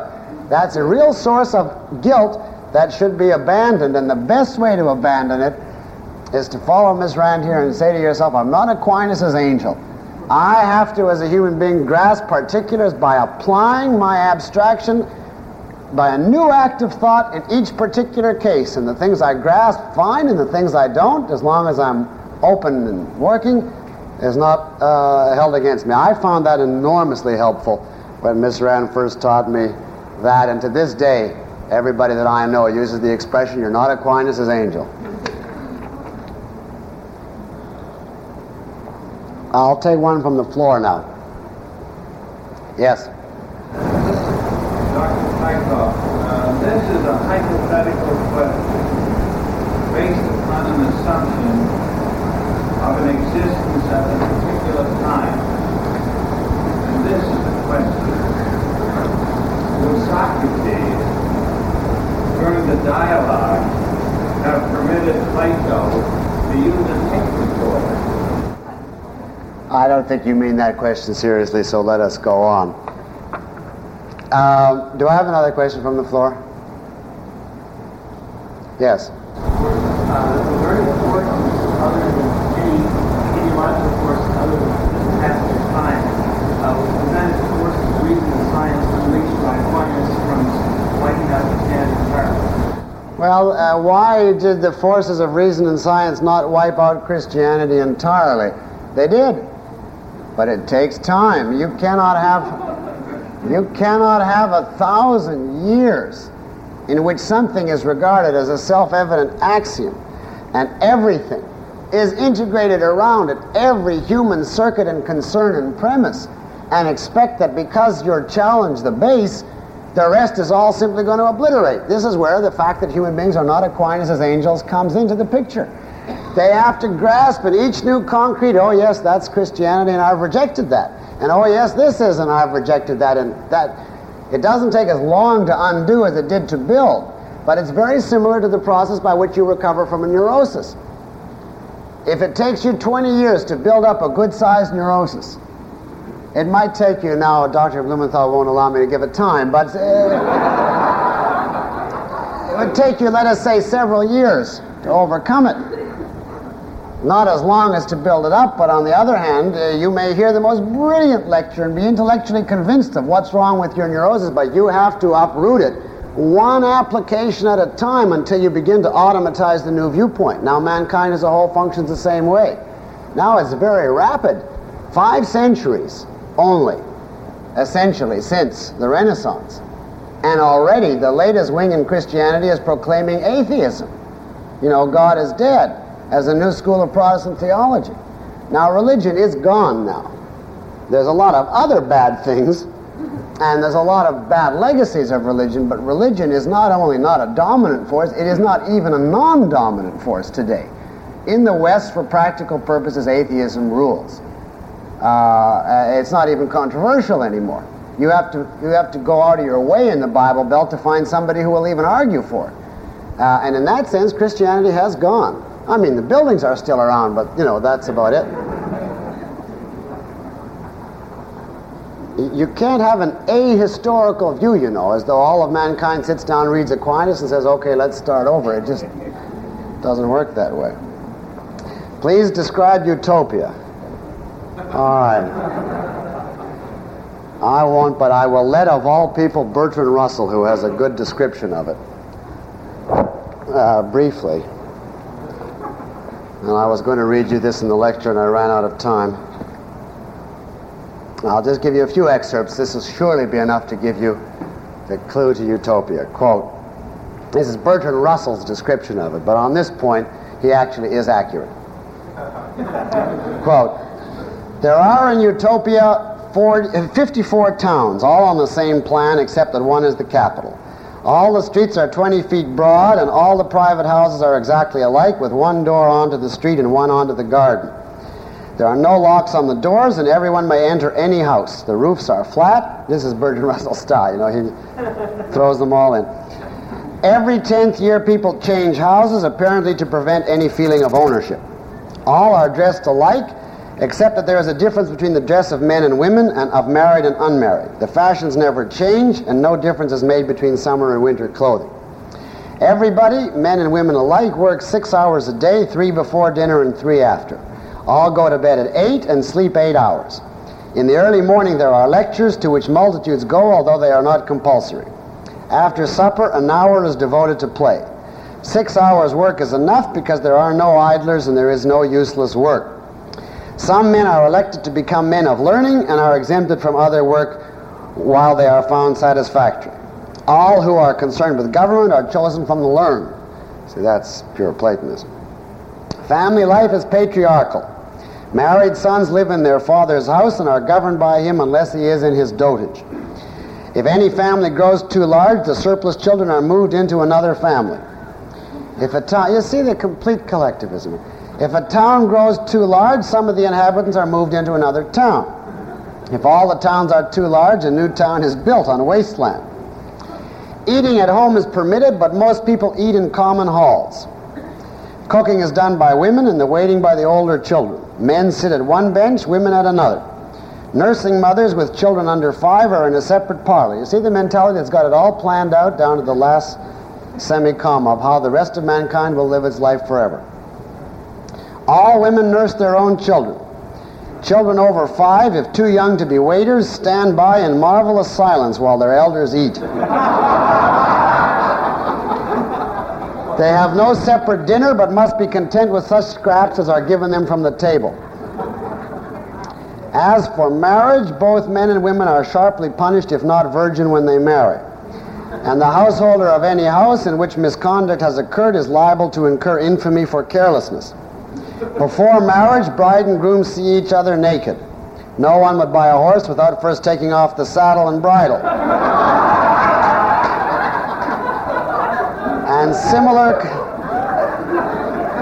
And similar consideration should apply in marriage. There is divorce for adultery or intolerable waywardness of either party, but the guilty party cannot remarry. People have no money, and they teach contempt for gold by using it for chamber pots and the chains of slaves. Pearls and diamonds are used as ornaments for infants, but never for adults. One man in the book preaches Christianity to the utopians, and many were converted when they learned that Christ was opposed to private property. The importance of communism is constantly stressed. Almost at the end, we are told that in all other nations, and here's a quote from Moore, I can perceive nothing but a certain conspiracy of rich men procuring their own commodities under the name and title of the Commonwealth. Unquote. That sounds like McGovern, but it's Moore. It goes on like that. You get the idea. It's a full-fledged Platonic little dictatorship. Bertrand Russell's comment on this, by the way, is that it is, quote, astonishingly liberal. But he doesn't like it because, quote, it must be admitted, however, that life in More's utopia would be intolerably dull. Diversity is essential to happiness, and in utopia there is hardly any. This is a defect of all planned social systems, actual as well as imaginary, unquote. That is the totality of his comment. Then he goes on to the next chapter. It's not enough diversity for him. The fact that it's a complete dictatorship and would stifle any and all human creativity he doesn't consider worth mentioning. But obviously, why not? Let me see what I have piling up here. For developing the philosophy of objectivism, is there a beginning, a genesis? Is there a word, phrase, sentence, or single idea that is a logical place to start? If so, what? Yes, there is. There is two words that are one word that is the logical place to start, and that is existence. Or if you want it in the form of a sentence, existence exists. What is, is. That is the primary of objectivism, from which we then go on to develop the existence of consciousness, the faculty for being aware of existence, and the basic law of existence. It is what it is, the law of identity. And then from there develop the system. But the foundation is existence. That, however, the wind is blowing these questions. That, however, I cannot go into further here. I thought that there was no proof that Jesus actually existed. Is there such proof? If so, what is it? And could you tell us your source for his dates? Well, you see, it's a special academic game that people play. Was there really such and such a person? Now, they do that with Socrates. And periodically someone will come out with the article that there was no such person as Socrates, Xenophon and Plato made him up. Or there was no such person as Jesus, etc. Now, I regard these as simply absurd because, A, we have got the evidence of the Scriptures, and those are historical documents. No, wait. If Scripture reports that somebody tapped a rock and wine came out, you don't accept it. But if Scripture reports there was a man who preached certain ideas, and if you see everybody and his brother jumping to embrace those ideas, and you see a whole religion develop out of them, it's simply ludicrous to say there was no person there. If there wasn't, there was somebody else. who did the same thing, so what difference does it make? So what have you accomplished? There was no Jesus. There was somebody named Bill Smith who preached at the time of the first decades that we now call AD, that you should love the Lord thy God with all thy heart, and etc. Now this is just senseless. I certainly believe in Jesus on the same grounds I believe in Socrates, simply historical evidence. Where did I get his dates? From the encyclopedia.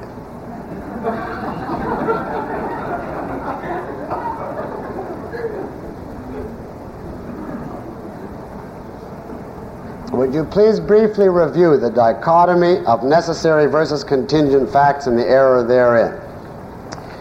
Yes. Actually, I didn't cover it at all, I don't think, because I referred you to my article on the analytic-synthetic dichotomy for that. But in a word, the people who believe in necessary versus contingent facts believe there are two kinds of facts. Certain facts simply must be the case by the very nature of reality. For instance, that fire is hot, that water is wet, etc. Other facts, they say, and those facts they call necessary, the first kind.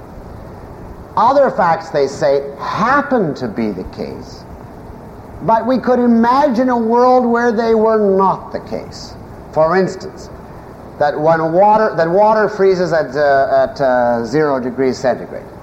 Now, couldn't you imagine a world where everything was the same, they say, but water froze at 5 degrees, assuming you hadn't defined 0 as the freezing point of water? Now,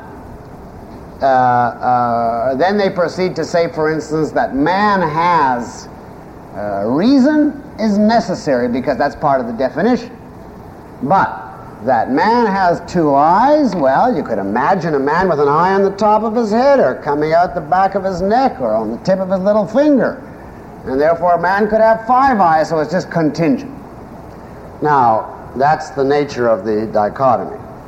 It was subscribed to in various ways by Plato, by Aristotle, and by Aquinas, and as you'll see, by Leibniz and Locke and Hume, and has many disastrous consequences culminating in Kant.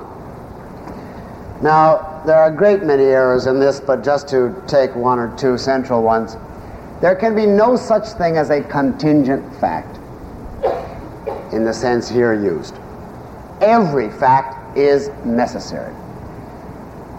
If you believe in the law of identity, then you believe in the law of causality. I've already discussed that relationship. You believe that everything that happens as an inexorable result of the nature of the entities involved.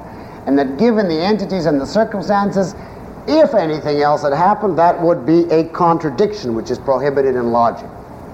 Therefore, in that sense, metaphysically, everything is necessary. It is dictated by the nature of the entities involved.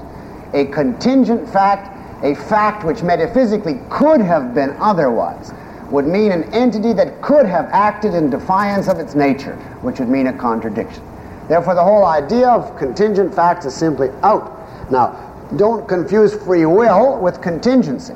There is such a thing as volition, but I've already commented in an earlier question period that volition is a subcategory of causality, not a violation of it. What are the roots of this confusion? Well, there are many, but I'll confine myself to one because that's not the central subject here. If I borrow from my formulation in that article, you must make a clear distinction between metaphysics and Walt Disney. The fact that you can imagine something proves only that you have the capacity to fantasize. It has no philosophic significance.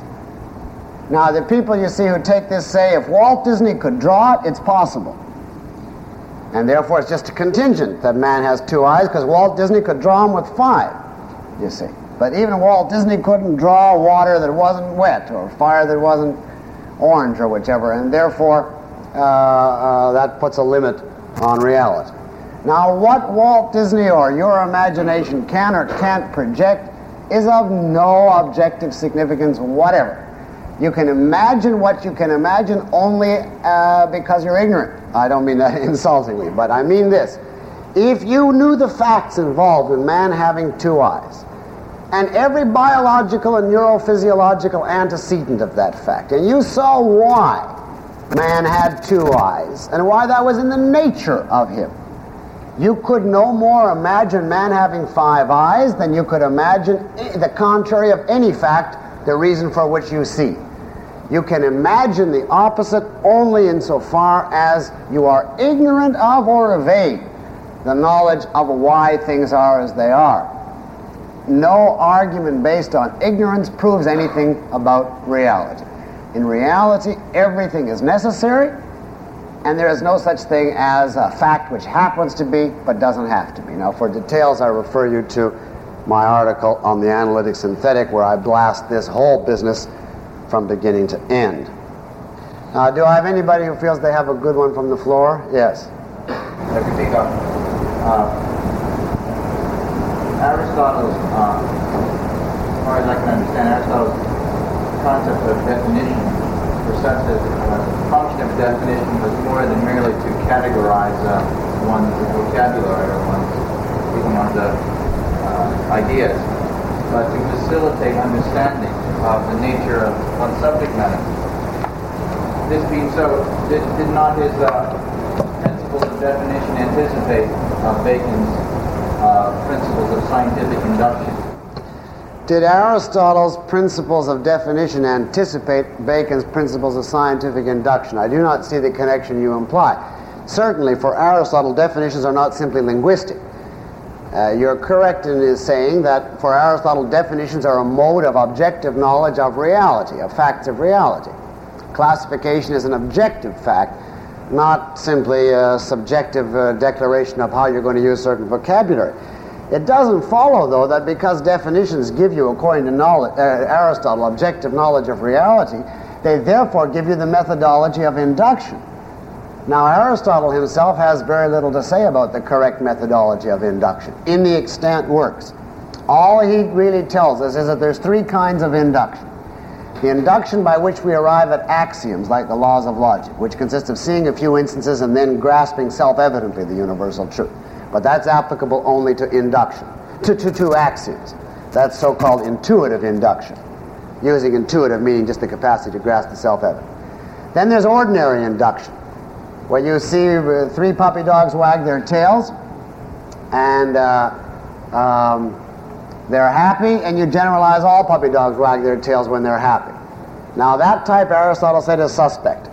All it does, that's simple enumeration, you see. All it does is give you the material for a generalization, but you have to validate it by deductive means. He did not know any methodology by which to validate it inductively, experimentally.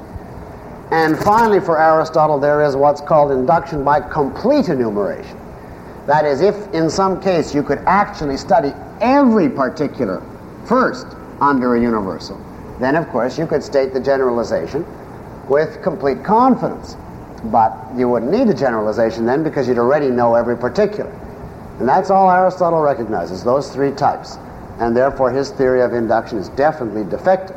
Now, if you want to hypothesize that if you took Aristotle's theory of definition, combined it with a proper theory of universals, reinterpreted it, and then applied it to the question of induction, would you come up with a valid theory of induction? Yes, you would. But Aristotle didn't do that, at least not judging by what we have. Let me see if there's one more in the box that's brief that I might give an answer to, and then I'll take the rest home, and if there's any I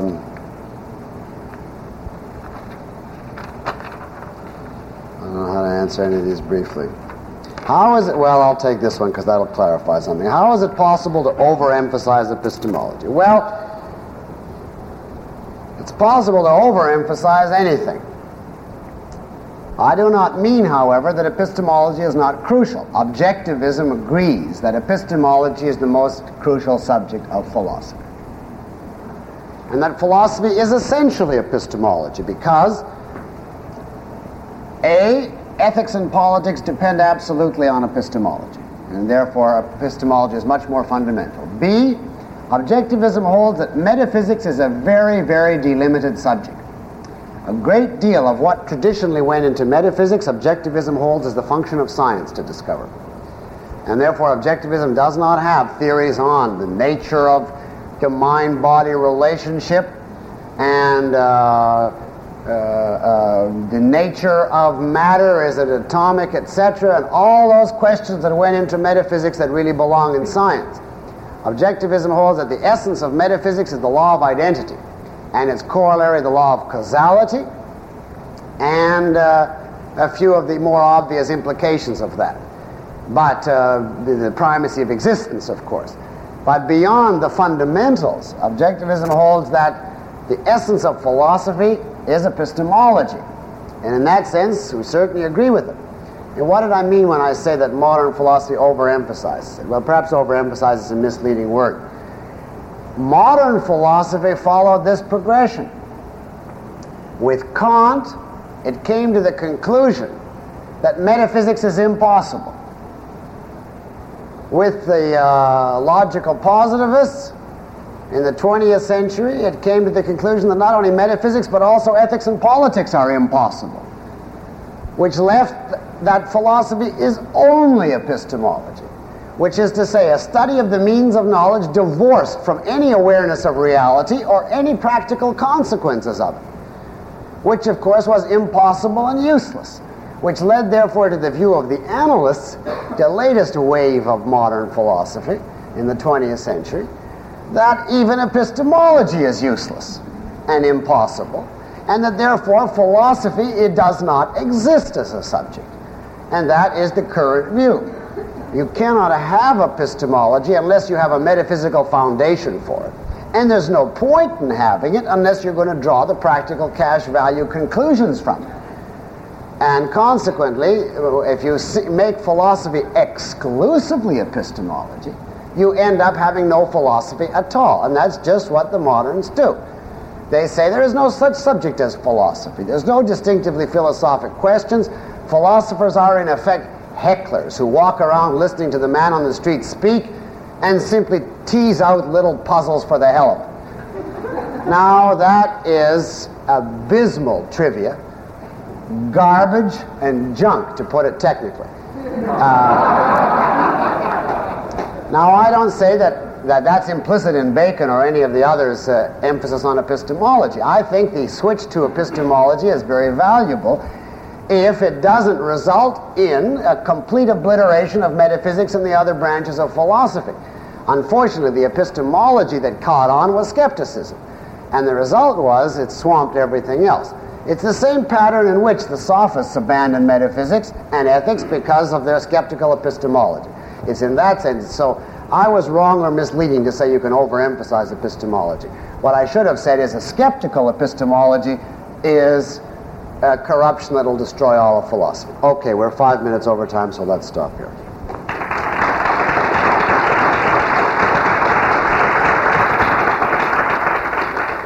This course continues with Lecture 9.